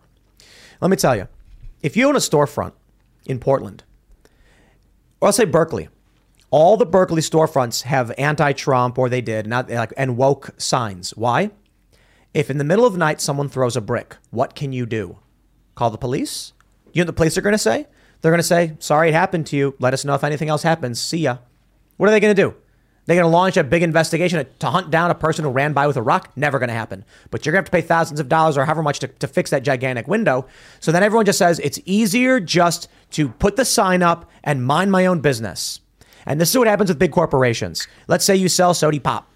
And then you get 50 emails from Antifa, from BLM, and they say, we can cause you so much damage, you will regret crossing us. And they go, I don't care about this. Just fine. We'll stop advertising on Twitter. It doesn't make enough money for us anyway. Then Elon or whoever's at Twitter sees that come in. Look, we're getting tons of complaints about Milo. We don't want to advertise on your platform anymore. And they go, look, either we ban Milo or we lose the whole platform. And then they do. And that's the chain of events. Unless someone is willing to say, it's either this or nothing, it will not change. And that didn't happen yet. If it does, he deserves to be called out. Right. I'm a little bit more optimistic. We're still early on. Sure. But why let time tell? Time? What do you mean? We it's been 7 months. We all know the Babylon Bee is unfairly locked out of their accounts. And so there's an election next month. There's an election in a week. And Elon Musk finally secures the platform. And if anything he could do is say, my friends, the Babylon Bee shouldn't have been banned. I already know that's true. I am going to remove this lock. As for other people, I don't know. I am going to need some time to work through this. I'd accept that. And the counter argument to what you just stated before is that Twitter has been thoroughly wokeified for years, and it's an unprofitable, dying platform. It's been continuously making bad mistakes on the tech front. It's losing users. Most of its users are bots. They've tried the fully woke model, and it's not working from a financial perspective. So if he's going to be intimidated by the supposed financial repercussions of allowing more free speech, unbanning the Babylon Bee, I think the Babylon Bee is back. Oh, maybe go on Twitter right now. I think they're back. He's watching. I think Babylon Bee is back right now. Are they tweeting? I haven't seen any tweets. I just looked at it a minute ago, and it's just like they're not back. It was locked, so they weren't like the account wasn't erased or anything. It was just locked until they removed the tweet in question. They can't get access to their account to view or post tweets until they remove the offensive tweet on Rachel Levine.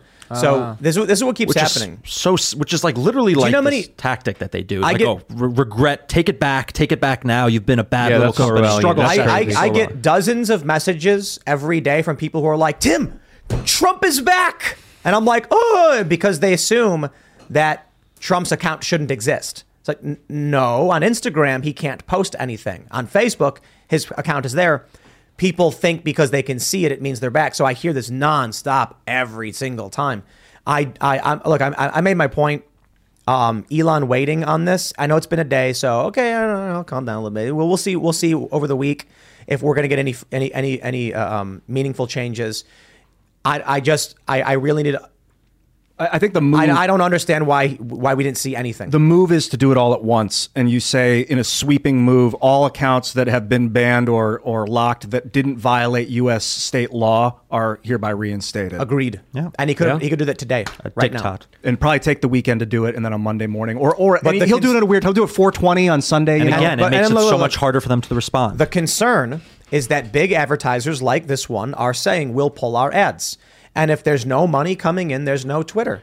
But unless someone breaks the addiction cycle of this broken psychotic machine, it will keep happening. What's Twitter Blue? You know how much money they're pulling in from Twitter Blue? It's like $3 a month. But here's the issue. You want to know why Antifa is allowed to organize illegal activity on the platform and get away with it? Because Twitter is scared of them. Because the big advertisers are scared of them. That's why they don't get banned, because they're the... Look, I say it all the time. Does Twitter headquarters, pre-Elon, were they ever scared that like Dave Rubin is going to lead a bunch of classic liberals with pitchforks and torches to their doorstep? No. Are they concerned a bunch of black masked lunatic psychopaths with bricks and Molotovs and guns would? Yeah, because they do. So Twitter, Facebook, YouTube, every advertiser, they are scared to death that one day they'll walk outside their building and some guy will hit him in the face with a brick. And it's not going to be a conservative. So we can ban the conservatives because they won't do anything about it anyway, but we better not cross Antifa and the extremist left. It's still happening right now. And you're presenting a broader political dilemma, is that it's this asymmetrical political fight where the conservatives or the right wing are fighting with their hands tied behind their back, and the left wing are bringing guns to a knife fight or not even to a fight at all. And they're just playing to win. They don't care about the substance. They don't care about the style. They don't care about anything else. They're there for one thing only, power dynamics, and advancing their ideology. And they don't care about any of the niceties associated with, councils, etc. I would not be surprised. Okay, look, it's a victory that Elon bought the platform. We cracked the Louis XIII. I know. But I'm eager to make sure this goes in the right direction. And his announcement about some diverse viewpoint council sounds just like Jack Dorsey, just like Vijaya Gadde. It sounds exactly like what they were saying. Based on that, I wouldn't be surprised. I'm not saying it's highly probable if come April, there's me sitting with Elon and Joe being like, Elon, why won't you do this? We had this Antifa person, and Elon's going to be like, we're going in and we're trying to make sure we're doing it fair, blah, blah, blah, blah. I'm not saying it's highly probable. I'm not saying I would bet on that. I'm saying I wouldn't be surprised based on wanting a diverse viewpoint committee or whatever. I'm like, that right there was just like, oh, that's more BS. Start a crypto token, start a utility token, Elon, a Twitter token. What if he puts Doge on Twitter? Yeah, use Doge, and then you can pay users with Doge coins. So here's another strange phenomenon we can talk about. Here's my social blade for my Twitter account. Look at me with 1,361,000 followers. Thank you for following me. I just tweet nonsense. I've lost 5,000 so far this month, but that's up 22%. And probably because I've been, I just tweet kind of stupid nonsense. But today, I gained 4,264 followers. What about you, Luke? You gained a bunch of followers? I did, and a whole bunch of engagement, a whole bunch of likes that I never had before. I'm going to check right now on social. Maybe they have started with the lower level accounts and they're working their way up, and these are some of the. Well, he said he didn't make any changes. Yeah, he said no changes have happened. Luke, you gained 859. I mean, you've been consistently gaining a good amount of followers this past week, but today you've gained more than double what you gained yesterday. Yeah, 859 followers. So.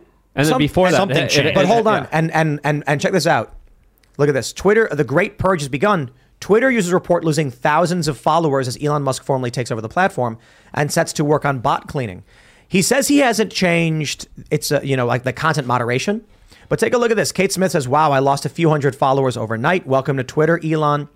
People are saying, "I lost followers." One person with the Ukrainian flag in their profile, "I lost 50 followers." Yeah, you know what I think? Said it before. I'll say it again. Twitter was propping up fake accounts to make it look like the left was more prominent than they were because the right is more prominent. Right. And they were banning people on the right and shadow banning them to make it seem like they were less prominent. They put their thumb on the scale. And this is so important when you talk about politicians, you talk about their staff, you talk about the decisions that happen in Washington. They see Twitter as really what's the viewpoint of the vast majority of people, their constituents, what's the public's, view on things, but it's a completely manipulated, audience pool. I mean, if it was a congressional district, it'd be like a D+70. It's not something that exists in the real world. And it's all about the perception that they're creating, the illusion they're creating. And it's not just the likes, it's not just the follows. It's even the comments. I mean, you see those memes that go around where it's all the same comment that's being shared every time a major news cycle hits. And I'm glad he's going after it. And it's also noticeable. It's these left-wing accounts claiming they're losing followers, which were bots. A few weeks ago, it was right-wing accounts claiming they lost followers who were real people. They're saying it's people quitting the platform. Yeah, no. In protest. So what? Is the 4,000 followers a bunch of conservatives joining the platform? I don't believe it because Twitter recommends leftist accounts, not right-wing accounts. First, leftists, they'll never follow through on their threats to quit. They never move to Canada, for example. So I doubt that they actually, are quitting Twitter right now. So it's certainly bots. That was something he brought up, and that was something that came up, in the evaluation talks when they were first, in talks to buy. It was the bot issue. I mean, that's a fundamental issue. It could be that Elon immediately went after the bots. First thing he did. His first task, yeah. Yeah, and so, I'll say maybe I want to see some changes faster than he can go about it. Maybe Elon is like, the bots got to go first. And advertisers are on board with that if we want to go back to the finance, because they want real, clean legitimate numbers. Clean, metrics. They don't want bots. Or maybe just to investigate to see what was going on, to see what the algorithm really was, to see how it was being manipulated, to see who was being punished for what. I think there needs to be a long investigation into what is essentially potentially very illegal activities with election interfering done by Twitter. So that's a very serious, accusation.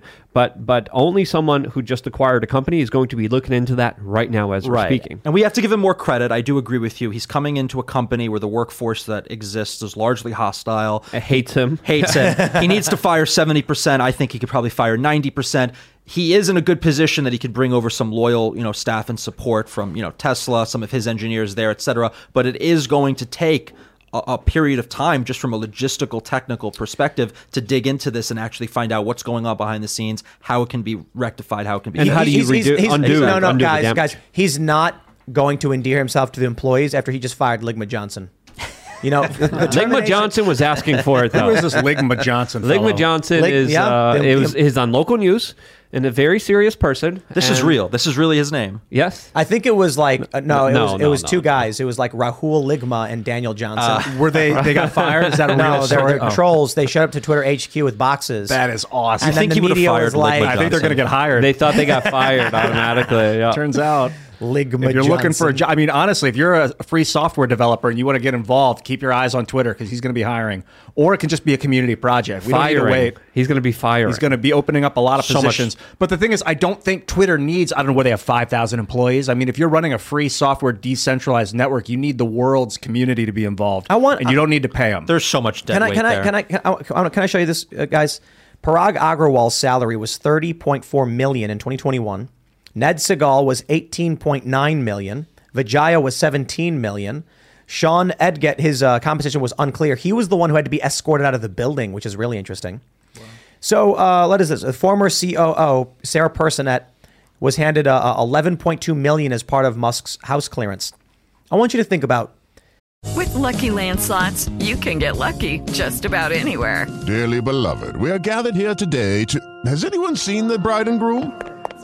Sorry, we're here. We were getting lucky in the limo and we lost track of time.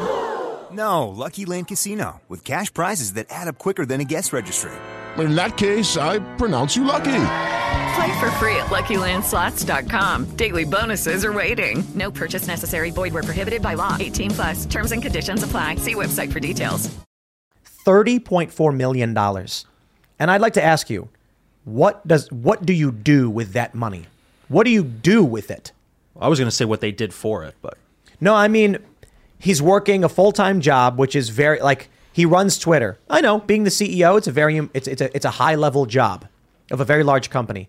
It's just insane to me that these people couldn't get an edit button done in a year, but they were given $30 million. Well, the pay wasn't based on the merits or the financials or anything quantitative. It was based on loyalty to the regime and the regime's, doctrine and what they were trying to push through this platform and the social engineering they wanted to use the platform for. And they were, only willing participants in that. So they were paid handsomely for doing a job well done. But it's not based on any, basic profit or loss model of a traditional business. It's based on loyalty to the regime. And that's why this gentleman will be spending that $30 million somehow. I have no idea, though. $30 million to not be able to get an edit button done in a year. That's just, it's incredible. I don't think people truly understand what $30 million means. He wouldn't be able to spend that if he tried. Wasn't there a dozen real engineers? I'm making the numbers up, but there was an extremely small number of real engineers, and the entire structure of the workforce was like a reverse pyramid, where it was those 12 supporting this massive, bloated, pension scheme at Twitter effectively. And it was like these few engineers that were doing all the work, and everything else was just, corporate fluff and councils and committees and, diversity leaders, whatever it is. Yeah. I don't think the hardware was the majority of the people. There are probably people that are like, how do we handle the crowd kind of people? Right. Trust and safety. It's so Orwellian. It's all like an extension of HR. It's all just these positions that exist to perpetuate their own positions. They're not actually fundamentally doing any real work. I will say, like you said, I don't know. Maybe there were incredible developers across the board. There was a meme that came out that said, Musk fires half of Twitter, replaces it with one hardworking Indian engineer. Yeah. That's basically what it is. He could do the job of 3,200 people. Right. Yep. Exactly. Yep. That sounds about right. Well, it's all email pushing jobs. They send an email, they're going to circle back, and that concludes the day. All right, guys. The thing about the compensation that really gets me is that I would be willing to bet a substantial sum myself that you, the average viewer, could do his job. Not kidding. What knowledge does he have where he was it was mismanaged? It was managed so poorly the company was struggling. It was basically failing. This is just, there is an elite class in this planet. It's always been the case. They do nothing. They get everything. But they think it's on merit. In 2018, there were roughly 4,000 Twitter employees. 3 years later, 2021, or 4 years later, I guess, there were 75. So it went from 4,000 to 7,500. Now, almost doubled the amount of employees. Now map the user growth, which I think if you factor out bots, I don't know what it is, but it's probably stagnant, if not, a downward trend. But at least if you factor out bots, which may not be possible. All right, let's find out. Yeah, people are pointing out that Kanye's Twitter account is back. And Elon pointed out that's an automatic thing. That has nothing to do with him. Oh, it was like one of those 7-day things or whatever. Right. Yeah. And so his account just turned back on or whatever. Well, he should just take credit. I just, it really is shocking. And it's unfortunate. I would be willing to bet, additionally, that if I took that $30 million in 1 year, 30, and gave it to a random viewer of this show, they would build something more substantial, more historical, and better than anything he did. That's just, I really can't stand Silicon Valley and that machine, crony capitalist BS. I despise it so much. It's an incentive structure for loyalty. You keep these guys operating against their own company's best interests because they know the payout will be greater than whatever else they could get through normal channels. And I guess he got $60 million to get fired. Parag, what's his name? Parag? Yeah. He got $60 million? I think. Someone want to fact check it real quick? Well, in a way, I think his golden parachute was $60 million. I was wondering what Elon would do. I'm glad that he gave them payouts. I mean, I don't think you can ethically just say like goodbye. Now everything that you were earning is set to zero. But that's a lot of money, my man. Ethically, $60 million. Let's see. I got this. The total value they say in Guardian was $120 million in golden parachutes. Do they break it down? Here we go. What is it? No, okay, 8.4 to Agarwal doesn't sound right. This all goes back to the Fed. It's all malinvestment. $34.8 million to Vijaya Gadde. Why would she get more than the CEO? That seems strange. Whatever. There you go. She's been there longer. She's a woman.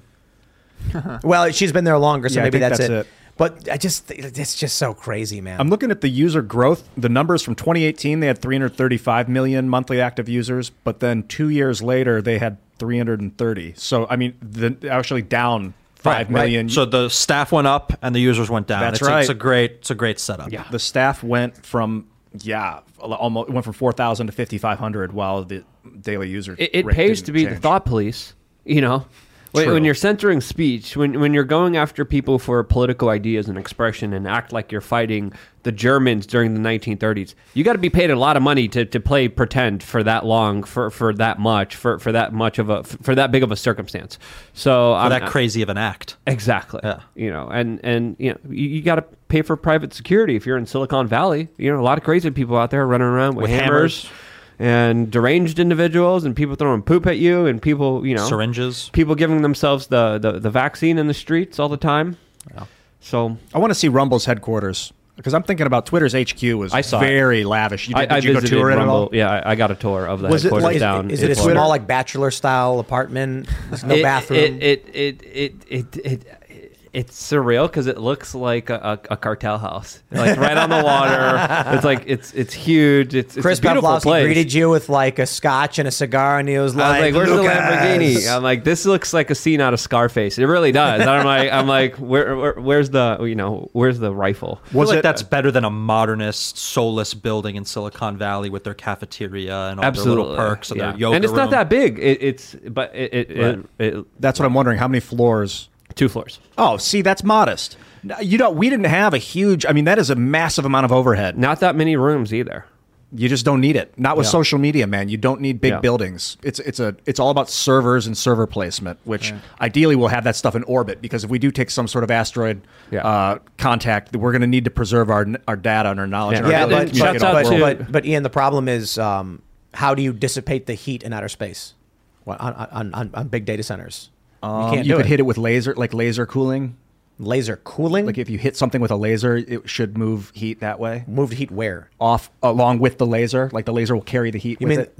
I see what you're saying. So the laser goes through it and then actually transfers the energy out. Correct. If we could do direct thermal conversion into light and then beam it away, that would work.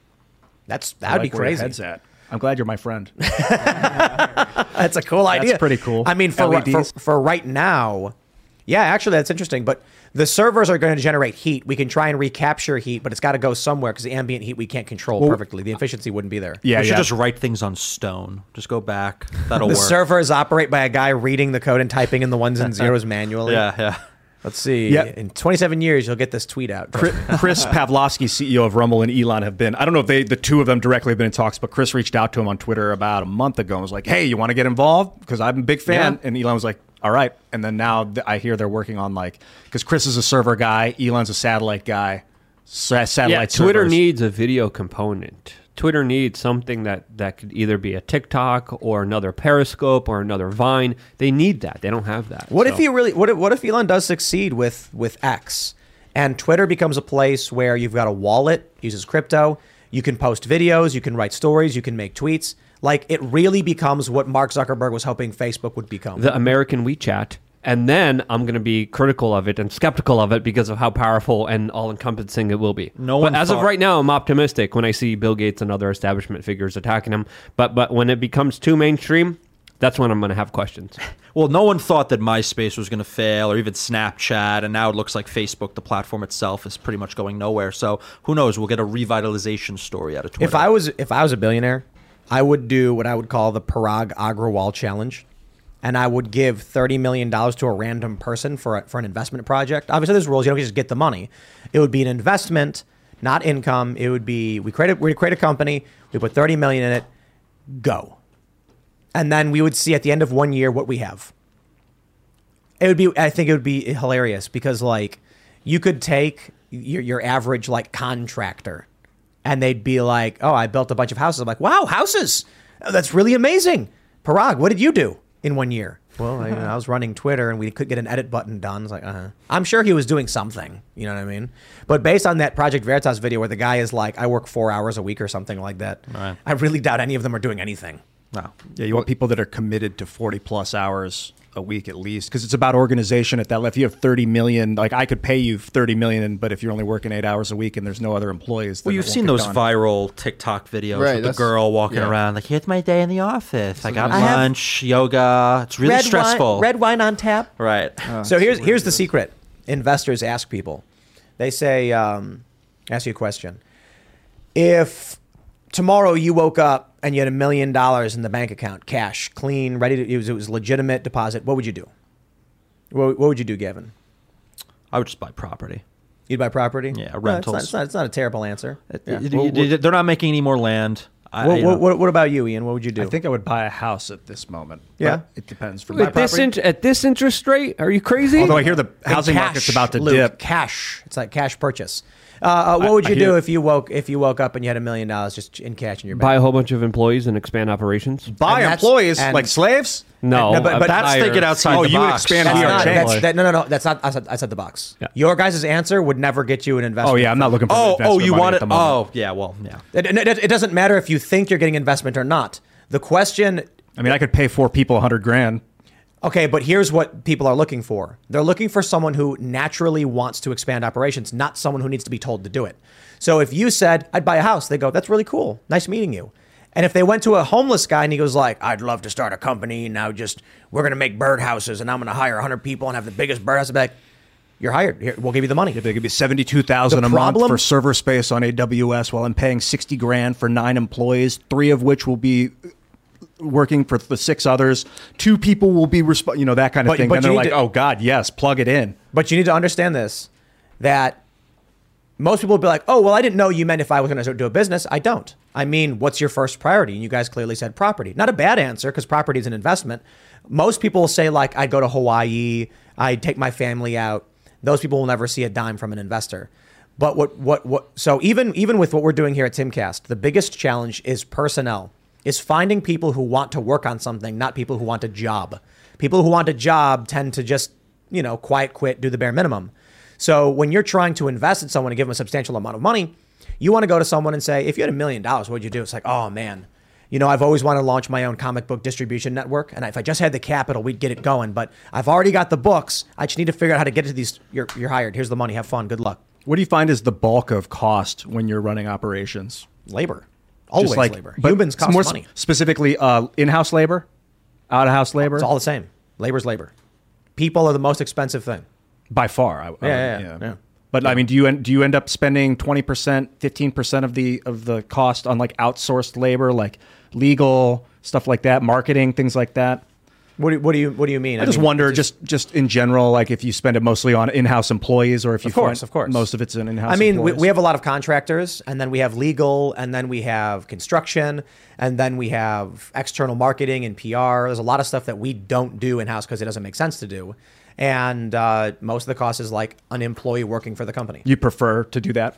I mean, in-house. It's not so much prefer as just like it's more like. If there's a wavy field, let's say this table was wavy and you poured water on it, the water would pool in the lowest point. You know what I mean? It's not like I'm saying we should do contract labor or something. It's like, that's how it's done. I'm not going to hire a lawyer to work for this company. You know what I mean? I'm going to contract a law firm who can handle it. Specialization. Yeah. Like the people we need to hire, the people who need to be here all the time, specifically like a video producer, an audio engineer. But like Vice had in-house counsel. You know, they had a room with like 2 or 3 lawyers in it. They were really, really big. Maybe we'll get to that point, you know. But, yeah. Anyway, my point ultimately about the cash stuff is I look at a lot of the people in Silicon Valley and a lot of the people at these companies, and they should not be getting paid what they're getting paid because they don't care about the product. They don't care about the growth. They don't care about the mission. They don't believe in merit. They believe in like, I deserve to be here, and then they do nothing, and then it burns to the ground. It's a broader problem in corporate America where you see these compensation packages are so out of whack with what they actually deliver. Mm-hmm. And, you know, they make excuses and they talk about the scale of things, et cetera. But at the end of the day, you know, it still is very much out of whack when you look at what you mentioned before, the growth in terms of staff and employees and the decrease in actual users. I mean, there's I'll tell you, it's like a 45% increase in staff with no nominal growth. With a negative. Here's a secret. If you want to be rich, go hang out with rich people. That's it. Goodbye. I'll tell you why. In like the Palisades, in Brentwood, in California, and LA, you know these places. You've been there. Oh, yeah. Beautiful. These are the places where if you were just friends with one of these wealthy Hollywood elites, you can be like, you know, I sell this fancy lotion. It's $100 a bottle. They'll say, "Ooh, I'd love some," and then it's Jergens in a little bottle. And this is the way it works. I've known people who are like, oh, I make jewelry. And I'm like, how much do you make per year? It's only a couple $100,000 per year. And I'm like, for making jewelry? Yeah. But I have a very select clientele of Hollywood elite. Mm-hmm. It's like, okay, Hamptons because too. you know Hamptons too, because you're friends with rich people and they want to buy from you, they just have money and give it to you. You're rich. There you go. There's a whole socialite class, absolutely. You know, between the Hamptons and Hollywood, whatever, that feed off of that. Usually, you know, they fall into like the wine mom, you know, category of in terms of demographics. It's unfortunate when people turn to alcohol when they get bored. So much money, they beat the game and they just start getting drunk every night. The only difference, on average, in my opinion, maybe not necessarily, but there's a fine line between someone with a carpet, a sheet thrown on the ground, with a bunch of jewelry strewn about it, and they're sitting there smiling at you saying $1 necklaces, and some, you know, yoga wine aunt who is making $300,000 a year selling necklaces to select clientele in the Palisades. Mm-hmm. It's just who you know. A $4,000 haircut because you're worth it. Exactly. And then they're able to write that off on their taxes. This is all the Fed. I don't think you could write off haircuts on your taxes. Thank God. Depending on your industry. Yeah, entertainment. So like Hollywood can. And this is the craziest thing. If you're an actor in Hollywood, all that cosmetic stuff is a business expense. And I mean, to be honest, it kind of is. It's legitimate. You know? You need to look a certain way and whatever. But I have hung out with people who have told me their jobs are just like, oh, you know, I sell this, that, or otherwise. And I'm like, and you make that much? You make $500,000 selling? Oh, yeah. They're like, well, of course. I get 20% commission on all the products. And my clients are all very wealthy. And I'm like... It's like a royal court for like these new aristocrats. Literally. You got the jester, you got a few people. Exactly. Luke, you mentioned that you would expand operations. Are you talking about for We Are Change? Yeah, and then just looking at solutions. I think providing food that's not poison is a good big industry that I think has a lot of potential to also get into, that I would want to get into, that I'm kind of looking into getting into, and helping people as much as I can. So like selling like health food? Maybe not even just health food. Maybe just normal, regular food. You know, without seed oils, without high fructose corn syrup, seed oils, and all the forever chemicals and microplastics and other things that just destroy humanity. But it has a green label on it and it says it's healthy. What are you trying to tell me? No, you're wrong. You've been propagandized. Let's put little styrofoam cubes in a plastic wrap and then put the ingredients list, on it, and then people wouldn't know the difference anyway. You know what I mean? Like, you'd see a guy eating it. Some fat guy. Put some yellow it's like Rice Krispies. Yeah, it's petrochemical. Didn't they do an experiment where they made a Rice Krispie with like sawdust? Like just a small amount of sawdust, and wanted to see if people could tell, and they couldn't. And it's basically equivalent what they do to most of our food. Have you looked at Parmesan cheese from the supermarket? Oh yeah. One of the ingredients is cellulose. Yeah. It might as well be cardboard. Right. It's indigestible plant matter. Well, yeah, and they talk about it's we have a society where you're constantly having to work out just to be the bare minimum in terms of healthy. You go to Europe, you look back in time, the caloric intake hasn't gone up. It's the quality of the food we're putting in is trash. And then we wonder why we're never been more unhealthy. So here, we talked about this the other day. I went on, we had Seth Weathers on. He said, I need to eat more protein. I said, I ate like 100 grams in one day. So you need 150. And I was like, do I? And then I checked like a government website and it said 70 grams, but it said I should be eating 400 to 500 carbs. And then I was just thinking to myself, I couldn't eat that many carbs if I tried. Right. Well, they also said eggs were bad. They said butter was bad. They said everything. Meat was bad. It's like it's all nonsense. Whatever the government says, don't do the opposite. Do what tradition tells you. And tradition says eat a lot of meat, eggs, butter. Let me tell you. You know those Outright bars we have? Yeah. Those have 24 grams of carbs in it. So I have to eat 20 of them to get the 500 carbs they claim. I could barely eat one of those protein. Granted, there's protein in them, but if I ate 20 of them, that's too much protein. Oh my God. 20 of them, insane. They want you fat, childless, and on a really manipulated Twitter. That's their vision. Yeah. Yep. And so I've been eating. So I probably do need more protein, to be honest, because I skate a lot, exercise a lot. But it's just insane that that's what people are told to eat. Hey guys, it is Ryan. I'm not sure if you know this about me, but I'm a bit of a fun fanatic when I can. I like to work, but I like fun too. It's a thing. And now the truth is out there. I can tell you about my favorite place to have fun. Chumba Casino. They have hundreds of social casino style games to choose from with new games released each week. You can play for free anytime, anywhere. And each day brings a new chance to collect daily bonuses. So join me in the fun. Sign up now at ChumbaCasino.com. No purchase necessary. VGW. Void where prohibited by law. See terms and conditions. 18+.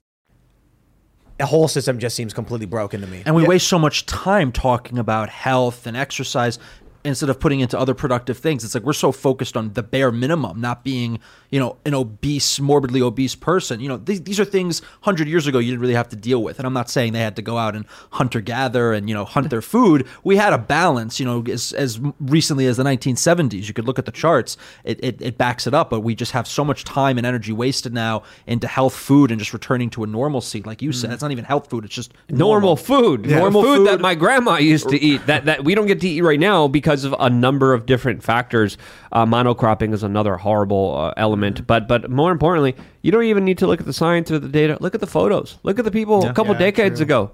Look at the people now. It's terrifying. Whenever you go to like a beach or a public park or a theme park, you look around, and if you start paying attention, you're like, holy freaking cow, there is biological warfare being committed on everyone. Mostly in this country, though. Because you go to other countries, it's not nearly as bad. You see that photo from the 50s where everyone's just fit looking? Yeah.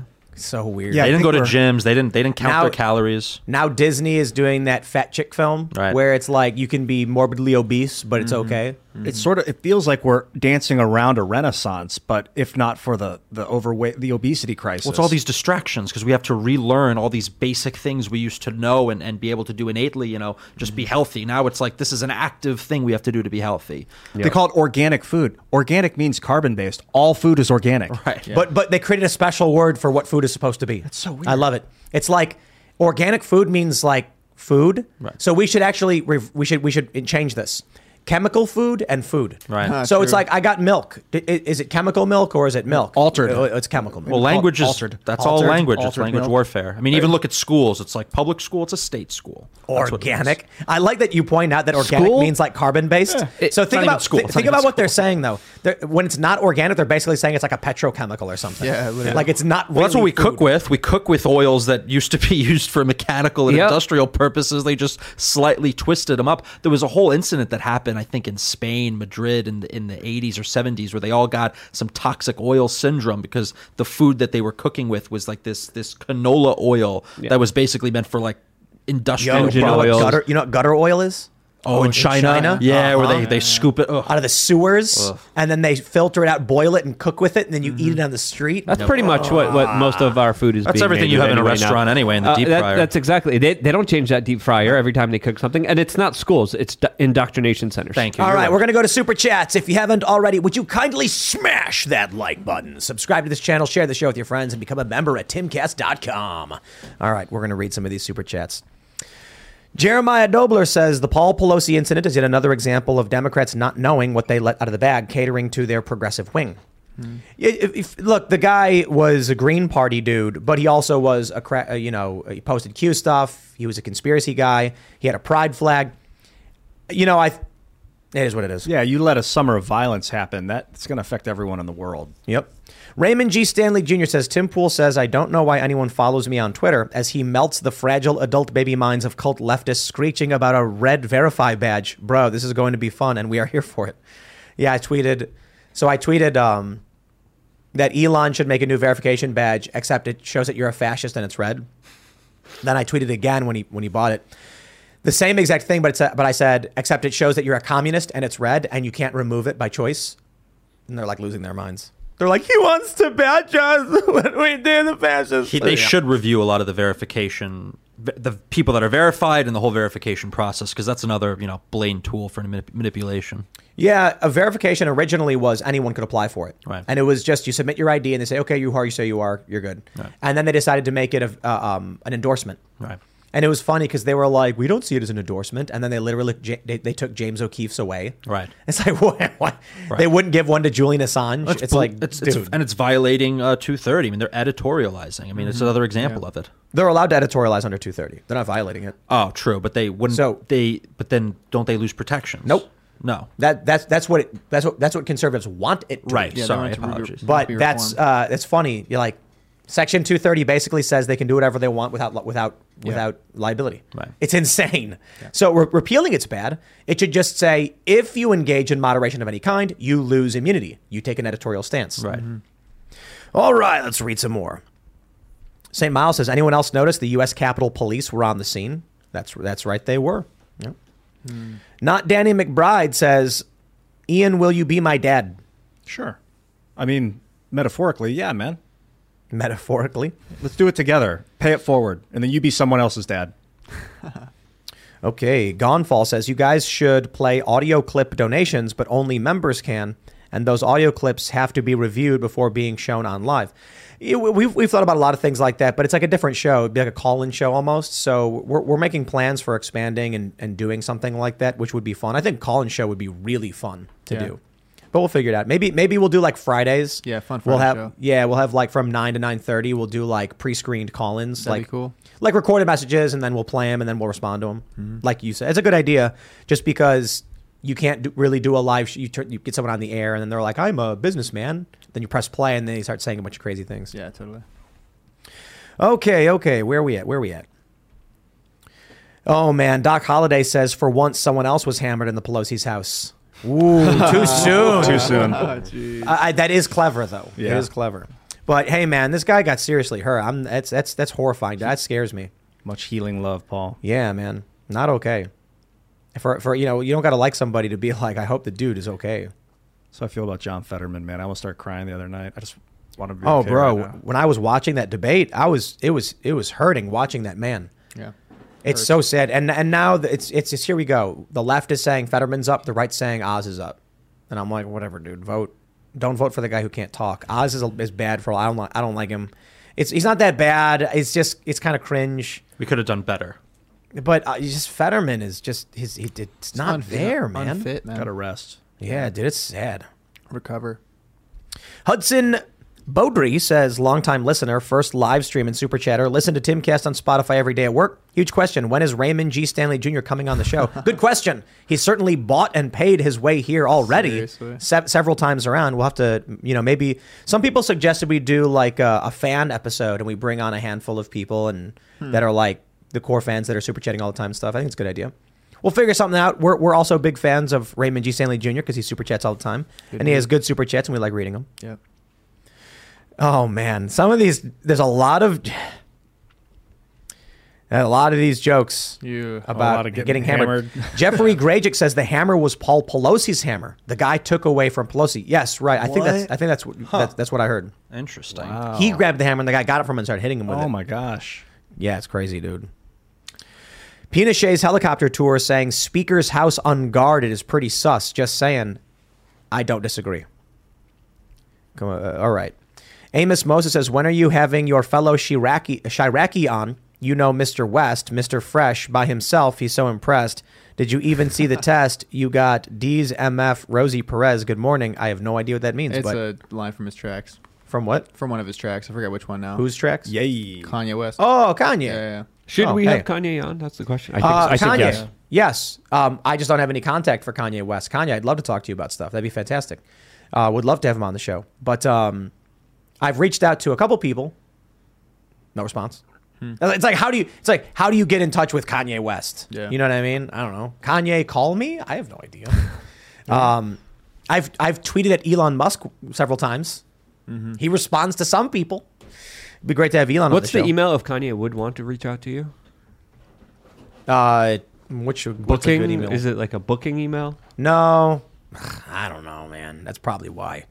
Have your people call my people or whatever. Yeah, he'd reach out to us if he wants. He knows how to do it. So I think it'd be awesome to have Elon on. Yeah. I mean, Kanye. Elon too. Both. Yeah, right now. But for right now, Kanye is the guy to talk to. And I'm not, I'm not super interested in actually talking to him about his tweets or whatever. Because I'm like, okay, we get it. Like, it's been talked about a lot. I'd actually be interested in talking to him about business. Yeah. And he mentioned that he's a billionaire, but they never call him a billionaire. They call him a rapper. Now he's saying he lost $2 billion overnight. I'm interested to hear about his business. Like, and I'm sure a lot of people want to hear that stuff too. But the politics of a lot of it would be interesting to talk about. I like what he's doing with schools. Yeah. Reinventing the education system. Yeah. Yep. Okay, let's grab some more super. A lot of hammer jokes. Lot of hammer jokes. That's right. They drink a lot. Yeah, true. They certainly do.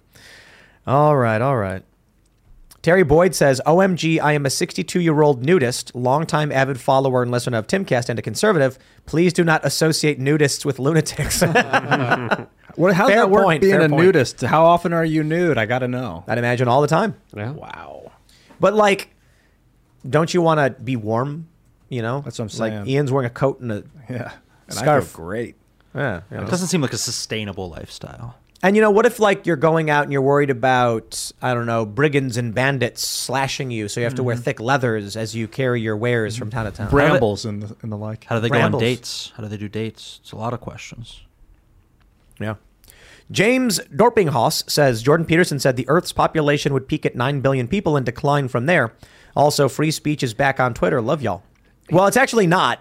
It's funny because Elon was like, comedy is allowed again, but then he said, but I didn't change any rules. It's like, okay, so it's not. But 9 billion? I wonder where he got it's that already number. declining. I wonder where is he saying that's the cap? The scientific models were saying that it's going to be going up from 7 billion to 9 billion and then naturally going down. But why? Now with such, I forgot the explanation to it, but that's what all the graphs were predicting. But now with a depopulation agenda, I think that number is not going to be reached. 9 million is not, but 9 billion. 9 billion. Sorry, I've seen those, and my thought process is, regardless of that, basically means people don't have kids. Yeah. So it's like at a certain point, people don't have kids. Why? And then what happens if people aren't having kids? Just some people are having kids. I don't know. It sounds weird. And who gets to choose? And it's going to, and you need to consider it's not just like everyone stops having kids. It's for cultural reasons. The loss of children will be centered in certain areas. So it may actually be that in urban centers, population collapses, but in rural areas, they're more likely to grow, which makes sense considering everything we've seen already. And if those models are correct, the population expansion would primarily be in Africa, where population growth is still substantially higher than in other parts of the world. And that's the history of human civilization. The cities collapse first, then the hill people and the country people come in and rebuild it from the ashes. They're saying the Pew Research Center is saying mainly because people are going to be having less children, and this is according to their research. But they never say, is it because they want to have less children or they can't have more children for financial, economic, or other reasons? Yeah. Simulation 115 says, Tim, if you do 3 p.m. solo live streams on Fridays, why don't you invite a single guest through video call to discuss the topic? Also, guest idea, Shad Brooks. He is an Aussie creator that is building a Star Wars alternative. Doing guests is difficult. And even if I did a live stream today instead of my normal recorded segment. And it was because the news was rapidly changing. It was initially reported Twitter employees were fired. Then I started recording. And then like a few minutes in, breaking news, we were hoaxed. It's a fake story. And so I'll just start a live stream. But the segment's supposed to be just discussing, monologuing through the news. Doing a guest thing would be very similar to this, and it would be hard to coordinate. And so I don't know. But I might actually do Fridays on youtube.com/Timcast, 3 p.m. live for like 30 to 40 minutes. Because it's a lot easier. And honestly, it's like easier work. Were you doing super chats? Yeah. That's awesome. Was it fun talking to the crowd and everything? Yeah, but I only did a few super chats because the goal is to like talk about everything for a half an hour and then be done for the podcast on iTunes and Spotify for the Tim Pool Daily Show. So that's about 2 podcasts. There's Timcast IRL Conversations and Tim Pool Daily Show Monologuing. I found that one of the things about social media and working with a live audience is that if you allow yourself to get derailed by the audience and start responding with the audience, the whole show just becomes about that instead of the message that you're intending to, which is why they're there in the first place, is for your message. That's why I hold super chats till the end, so that we can do our thing. And then on Friday, I've done 2 of them now with the Roe v. Wade being overturned, and then the Elon Musk stuff was just rapidly changing. So I might do Friday live streams just because Friday's a weak news day as it is. People want to go out and do stuff. They want to work. Or they don't want to be at work. They don't want to be listening to the politics. They want to go out and party. Like Friday nights is what happens. Yeah. Okay, where are we at? A lot of people saying drunk. Okay, drunk. Jerry Murphy says, I'm an amateur stand-up comic and was wondering if you are looking to hire anyone that may help write comedy skits or possibly write humorous news articles. Yes, but it's a bottleneck. Hiring is a bottleneck. It's very difficult to do. You got to get stuff online, get your comedy out there so that it can be seen by people that work with Tim or that know Tim. And then they'll be like, Tim, look at this. And then if he likes it, he'll be like, get that person out here. Yeah, Carter made a video, Carter Banks, who does all our music. He made a video being like, hey, I make music, hire me. And then like 6 months later, we were like, hey, look at this. And then I emailed him like, you want a job? And he was like, oh, wow, that was a long time ago. And then we hired him. And he's fantastic. He's amazing. Yeah, a lot of people are like, hey, just let me do this. And I'm like, I don't know if you can or will. I don't even know who you are. I don't have time to look into you. But if you want to work with me or Tim or anyone else, show me what you got. Show me what you can do. Do it by yourself. And then, naturally, we'll find it. But it's still not easy because it's like, right now, we're looking for Cast Castle stuff because we want to get Cast Castle rolling. We want to carve out the edges. What's the word phrase I'm trying to think of? I like it all. We want to make the show better. There you go. Round it out. Yeah, rounding out the show. Yes. Rounding out the show. I'm looking for like graphic artists and like video meme makers, and I contact people. I'm like, hey, are you available for hire? A lot of them are like, no. So all right. Bobcat says, we've already seen leaked faked videos used in court. Remember the Rittenhouse trial and the AI rendering or the editing software? That's right. Mm-hmm. That was crazy. They were like, we use an algorithm to enhance the video. It's true. It's like, wow, dude, it's not. TJ Rainman says, Fetterman had a rally the day after the debate. He yelled, Oz supported pardons for January 6th. Officers died that day. An outright lie. Infuriating. That's right. And they know they're lying because who cares? They want power. Mm-hmm. What do you do? They just lie. Charlie says Rittenhouse was almost convicted with a deep fake drone video because the prosecutor compressed a video that backed up Kyle's story. Yeah. And we saw his folder showing he had the software and stuff. It was crazy. Crazy corruption, man. Jeez, dude. I don't know. Should have been disbarred. They never investigated him over that stuff. They should have. Yeah. Got him on the stand and asked him, like, we're using this editing software. Why did you have it? It's a crazy story, dude. Twisted Ninja says, remember in the Kyle Rittenhouse trial when the DA Binger deliberately tried showing evidence on an iPad because the Zoom showed what he wanted and got an expert to say interpolation doesn't change the video. They are evil. Yup. And it does. It has to fill in the gaps when you zoom in so a computer algorithm generates what they think is there. Mm-hmm. You can't add pixels. All right. Henry back to play says, instead of ads, I would pay $3 to $5 a month for a blue check. I mean, you get extra features when you're verified. The edit, for instance. Oh, that's verified. That's for blue, yeah. Yeah, verification allows you to like look at other verified posts specifically or something. I don't know. It's very low-level features, too. I know. It's really... Are you verified? No.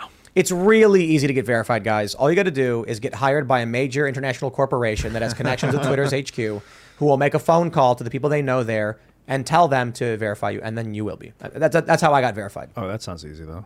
Yeah. Okay, good. Before I worked at Vice, there were people asking Twitter, like, why wasn't I verified? Like, activists were saying, hey, Tim Pool is in these magazines. He's in these shows. He's featured in these news articles. Everyone's highlighting his work every time he covers big stories. Why isn't he being verified? And Twitter never responded. The point the activists were making is that I was not a corporate individual. I was independent, but I was at like trials and protests, and the media was all using my footage. That's cause for verification so that people know, hey, this is a guy that people know as a journalist who produces his content and is being featured widely. We should let people know that this is, who he says he is. I got hired by Vice and they went, oh, well, yeah, here, give me a second. Got on the phone and then they were like, oh, you're good. Yeah, verified. That is how it works. Crazy. That's right. It's not about what you know, it's who you know. That's Always. what they would say in the entertainment industry. It's just true. It's Quite always a bit. It's true. Saccharin says, unban everyone on Twitter and release a statement that all have been given a second chance. Start fresh. Fresh. Yeah. Maybe. Rusty Shackelford says, y'all should have the United Utah Party candidate Jay McFarland on the show. Could be pretty wild with him being a Liz Cheney apologist and all. Oof. She's a Democrat, though. Alexandra Rose says, hey, Tim, will the rooster image be available as merch? Maybe a shirt, sticker, or flag? It is. Go to timcast.com, click store, and you will see Stand Your Ground Rooster, Roberto Jr. There's posters, there's shirts, there's little flags, and we're going to sell them. And we're going to fly the flag, and I like it. Because roosters are great, and it's my rooster, Roberto Jr., who I raised here at the Cat's Castle. Unlike Roberto, who was purchased from a farm. Now, we love Roberto, okay, but he's off at Cocktown, okay? He's in charge over there. And his son, Roberto Jr., we actually hatched along with Maggie and Bernie. And then they jumped around the room, and they were all small, pooping everywhere. It was hilarious. And now he's a big man protecting a big flock. So proud of him. It's funny how we thought Roberto was a lady. We got a bunch of hens. It turned out one of them was a man, and then from there came the rest. That's right. And then we got my brother went and bought 4 Jersey Giants. One of them turned out to be a boy. Because they try to cull them, but they don't always get it right. So now we have a Jersey Giant rooster, which is going to be nuts because they're huge. Very big. Yeah, but the biggest rooster I think ever was a Brahma. Like our good friend Sarah Avenberg, who is one of the chickens. And he was like 3.5 feet tall. Looks like a raptor. It's crazy. He's a massive thing with these huge legs. Did you look it up? The biggest Brahma rooster. Yeah. King of all poultry, the giant Brahma. Yeah, but hey, man, I'll say it again. The noble rooster. If there is a predator coming towards the flock, the rooster will make a sound, the hens will run, and he'll charge full speed at the predator, knowing he will die. But if it means the girls get to run away and survive, he will do it. Isn't one of the French national symbols a rooster? Yes. It is. And maybe that's someone super chat. I don't know where it is. It said that the national bird was almost the rooster. And the turkey. Ben Franklin wanted the turkey, but they were all like, no, we're not that humble, Ben. Let's do something more noble. I don't like turkeys. They're weird looking and they make stupid sounds. Yeah, but when you look in their eyes. No. Yeah. Chickens are funny. It's like looking into your grandmother's Turkeys eyes. Freak me out. They're like aliens with a weird thing on their face, and they're like, I think it's because they could eviscerate you, but they don't. Great plumage, though. They have great plumage. True. And I don't know if a lot of people haven't seen wild turkeys. They don't look like the cartoon turkeys. No, not at all. So you'll see the turkeys outside, and then they puff up and spread their butt feathers or whatever, and then look like that picture. But then sometimes they compress. Right. And it's like, oh, look at that. Yeah, the ladies look compressed, and they can fly too. Yeah, turkeys fly. That's awesome. We were driving down the road near Antietam, and a flock of turkeys launched in the air and flew away. A flock of turkeys. Oh, epic. They can't fly too far, but they can fly. Yeah, they flew up and then flew into a tree somewhere. Ryan Ball says, if the only thing Elon does is change Twitter's color from blue to pink, I'd be happy. Watching the left lose their minds over something so meaningless would be priceless. Agreed. I agree. Justine Jardine says, I want to be there when Trump's Twitter account is reactivated and unbeknownst to him, his phone makes a Twitter notification sound. Can you imagine the look on his face? Not to mention the temptation. Trump will have to be on Twitter. Will he come back? He has to. That's just it. Hasn't he publicly proclaimed he wouldn't come back? Yeah, he did. Yep. I think that Federation might be a better focus to get Truth Social and Twitter to be interoperable. Trump is a wild card. You never know what he's going to do. Literally. Yeah. So that's a fair point. I mean, it's he has to be on Twitter, but he might be like, no, I won't do it. It's good for him to be on Twitter. It's a good feedback loop for him, and it keeps him grounded. All right. He's grounded. Grounded. It's just relative. D.D. Darius says, if Elon Musk unbanned the political, the media will call it election meddling. Also, I have a book done, Blood Herring, and 2 on the way for a series. Let's discuss publishing. Perhaps. But we're currently jammed up. We have a book coming out. The Tales from the Inverted World book is coming out soon. We're excited for that. Would have liked to have gotten it out for Halloween, but it is what it is. Ghosts of the Civil War is the book. Cool. And you can watch the full show. Season 2 is on timcast.com. Become a member. It is Shane Cashman went down to Georgia, and he started investigating ghost stories and the lost Confederate gold. And it's a wild gonzo journalism. Hunter S. Thompson meets the X-Files. Is really, really cool stuff. Witches, UFOs, conspiracies, death threats. Someone threatened to kill him because they don't want people to know where the gold went. Oh, when the surrender was happening at Appomattox, how do you pronounce it? Appomattox. Man, way off. Yeah, that's all right. The gold was stored in a chest. And they raided it and took it and fled with it. Wow. Something like that. So look at me. I don't know what I'm talking about, but you can read the story and you'll figure it out because Shane did a good journalism there. All right. Synthetic Greed says maybe the meetings is either he's trying to limit the amount of leftists that will leave, or by the end he will set in stone how to moderate. Some people pointed out that the diverse moderation council is basically him saying to bring conservatives in, which makes sense. He wouldn't need to add leftists to a company that's overwhelmingly leftist. He needs to hire independents, libertarians, conservatives. But like, what do you do?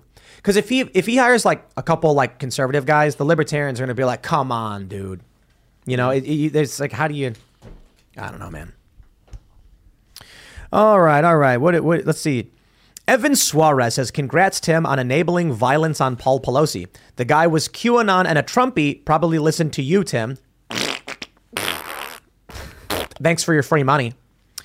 He was registered with the Green Party. He voted Green Party. Just because he's anti-government doesn't make him inherently right or whatever. But if he's Green Party, that is a left position. If someone is a Democrat and is complaining about Democrats and they're saying we want the Democratic Party to be better, but we don't like it, and they believe the government's corrupt, they're still a Democrat. But we made that point because we believe in nuance. That's why we mentioned that the guy was just kind of crazy and all over the place. And it's what we've seen from a lot of these crazies. It is what it is. It won't matter, though, because like you are saying, he was a QAnon Trumpy. It is what it is. And we put leftist because he was Green Party. What are you going to do about it? All right. William Wallace Bauer D. Burkhoven III. Solution for Elon is to use standing legal precedent from when Trump blocked the lady trolling him. They ruled his tweets so important he couldn't block anyone. God will save us regardless. Yeah, you can do that and be like, we have to restore the public forum. So, we'll see. Justin Mondesire says 30 million. I support my family on more than 50K a year. Most people probably do. I think that's like the median wage. That's why I'm just saying, like, it is shocking to me when I see Trevor Noah make $16 million. It's just absolutely crazy. That's money that just goes to him into his pocket. And I'm like, what does he do with that? $30 million, you could not spend it. Like, you could not reasonably spend it. If you have that kind of money, you're probably just like, you hired a company to manage your money for you. You're at the point where you're so rich, you're like, you go to Schwab or something and you're like, here's money. I don't know, we figure it out. Give me a 4.2% return on my investment. But I'm not your money marketer, but I don't, it's BlackRock. If you give money you're giving money to BlackRock. So be aware, start a company, You basically can buy anything you want, whenever, wherever. There is no service. There's no service, like basic service, that you cannot have, and you don't even need to be that rich to get. Like the most expensive hotels, like you go to New York City. We did a really cool party once in New York after an event, and it was like, I think $10,000 for this luxury suite to have like a bunch of people in it having dinner and stuff. $10,000. It was like 35, 40 people. We had a bunch of food and drinks, and it was for an event. $10,000. Very, very expensive. If you're making $16 million a year, you're farting that. You don't even think twice. Like, what do you do with that money? It's crazy to me. Mostly, look, if you run a successful business and you work really, really hard, I get it. But if you're like a dude who can't get an edit button done in a year on a failing company that somehow it's mind blowing to me. I'd rather the homeless guy had the money. At least he might do something funny like make a pie machine or something, or I don't know, buy himself an infinity pool. All right. So Lay Cucumber Lime says, okay, Tim, fine, I got you. 2022 remake of the old Brewster's Millions. What was that? It was like $1 bet or something. What was Brewster's Millions? I don't know. Brewster's Millions. Yeah. Sounds familiar. I don't remember what it is, though. Was it a movie? It's a movie from 1985, American comedy film directed by Walter Hill, stars Richard Pryor and John Candy. All right, I'm sold. Mm-hmm. What's it about? It was like they made a bet or something. Brewster's Millions. Something about a baseball. A minor league baseball player must spend $30 million in 30 days in order to inherit $300 million. Yeah. Oh, wow. He's not allowed to own any assets, destroy the money, gift it, give it away. The definition, the description This is goes right on. up the alley. Brewster's Millions. What would you do with it? Yeah, so you could spend the money by buying property like crazy, but then people don't understand you got to manage the property. He's also not allowed to tell anyone about the deal. So right, it's $30 million in 1985. Yeah, that's even crazier. And so one thing you could do is you could go if you can't own assets. Yeah, no assets. My recommendation: go to an ad agency and say I've got a $30 million budget for the month and I want to spend it all right now, and they would say we got you. Because if you're looking at putting up billboards in the entirety across the country, you retain nothing from that, and you can easily spend it all if you're hitting every major market. Yep. Yeah, the movie would fail today because you just put it into Facebook ads or something. That's a good point. Yeah. Put it on Twitter, 30 million. All anyone sees is your face everywhere, but the money's gone. Yeah. Maybe they make you spend it over time so you couldn't get it all spent right away. I don't know. They do put those throttles on a lot of ad spending, particularly for political spending. All right, last super chat from Raymond G. Stanley Jr. He says, holy moly, those fart sounds to that weirdo super chat. That's right. If you haven't already, would you kindly smash that like button? Do it now. Subscribe to the channel, share the show with your friends, become a member at timcast.com. We have members-only exclusive episodes, uncensored, Monday through Thursday at 11 p.m. You don't want to miss it. So turn the knob up and rip it off. You can follow the show at TimCastIRL. You can follow me at Timcast. Gavin, do you want to shout anything out? Follow me on Twitter at Gavin Wax, and thank you guys for having me. Right. Everyone in the chat's asking if you wax. But that's a separate topic. I'm just joking. All the time. I'm just messing with you.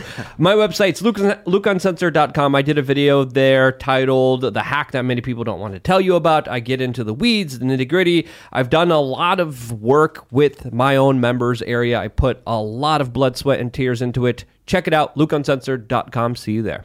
I'm Ian Crossland. You can follow me at iancrossland.net or just at Ian Crossland across all social media platforms. Thanks, guys, for tagging me in things you like that you think I would like, because I've seen a lot of cool, interesting stuff recently, and especially this topical stuff with Twitter getting bought and everything. Looking forward to seeing you next week. Have a fantastic weekend. And I am at Surge.com on Twitter now, which is great. I'll see you guys around. I'll be in the comments, too. Smash that like button on your way out. Thanks for hanging out. We've got clips going up on this channel all weekend, so don't miss them, and we will see you all next time. Cheers. With the Lucky Land Slots, you can get lucky just about anywhere.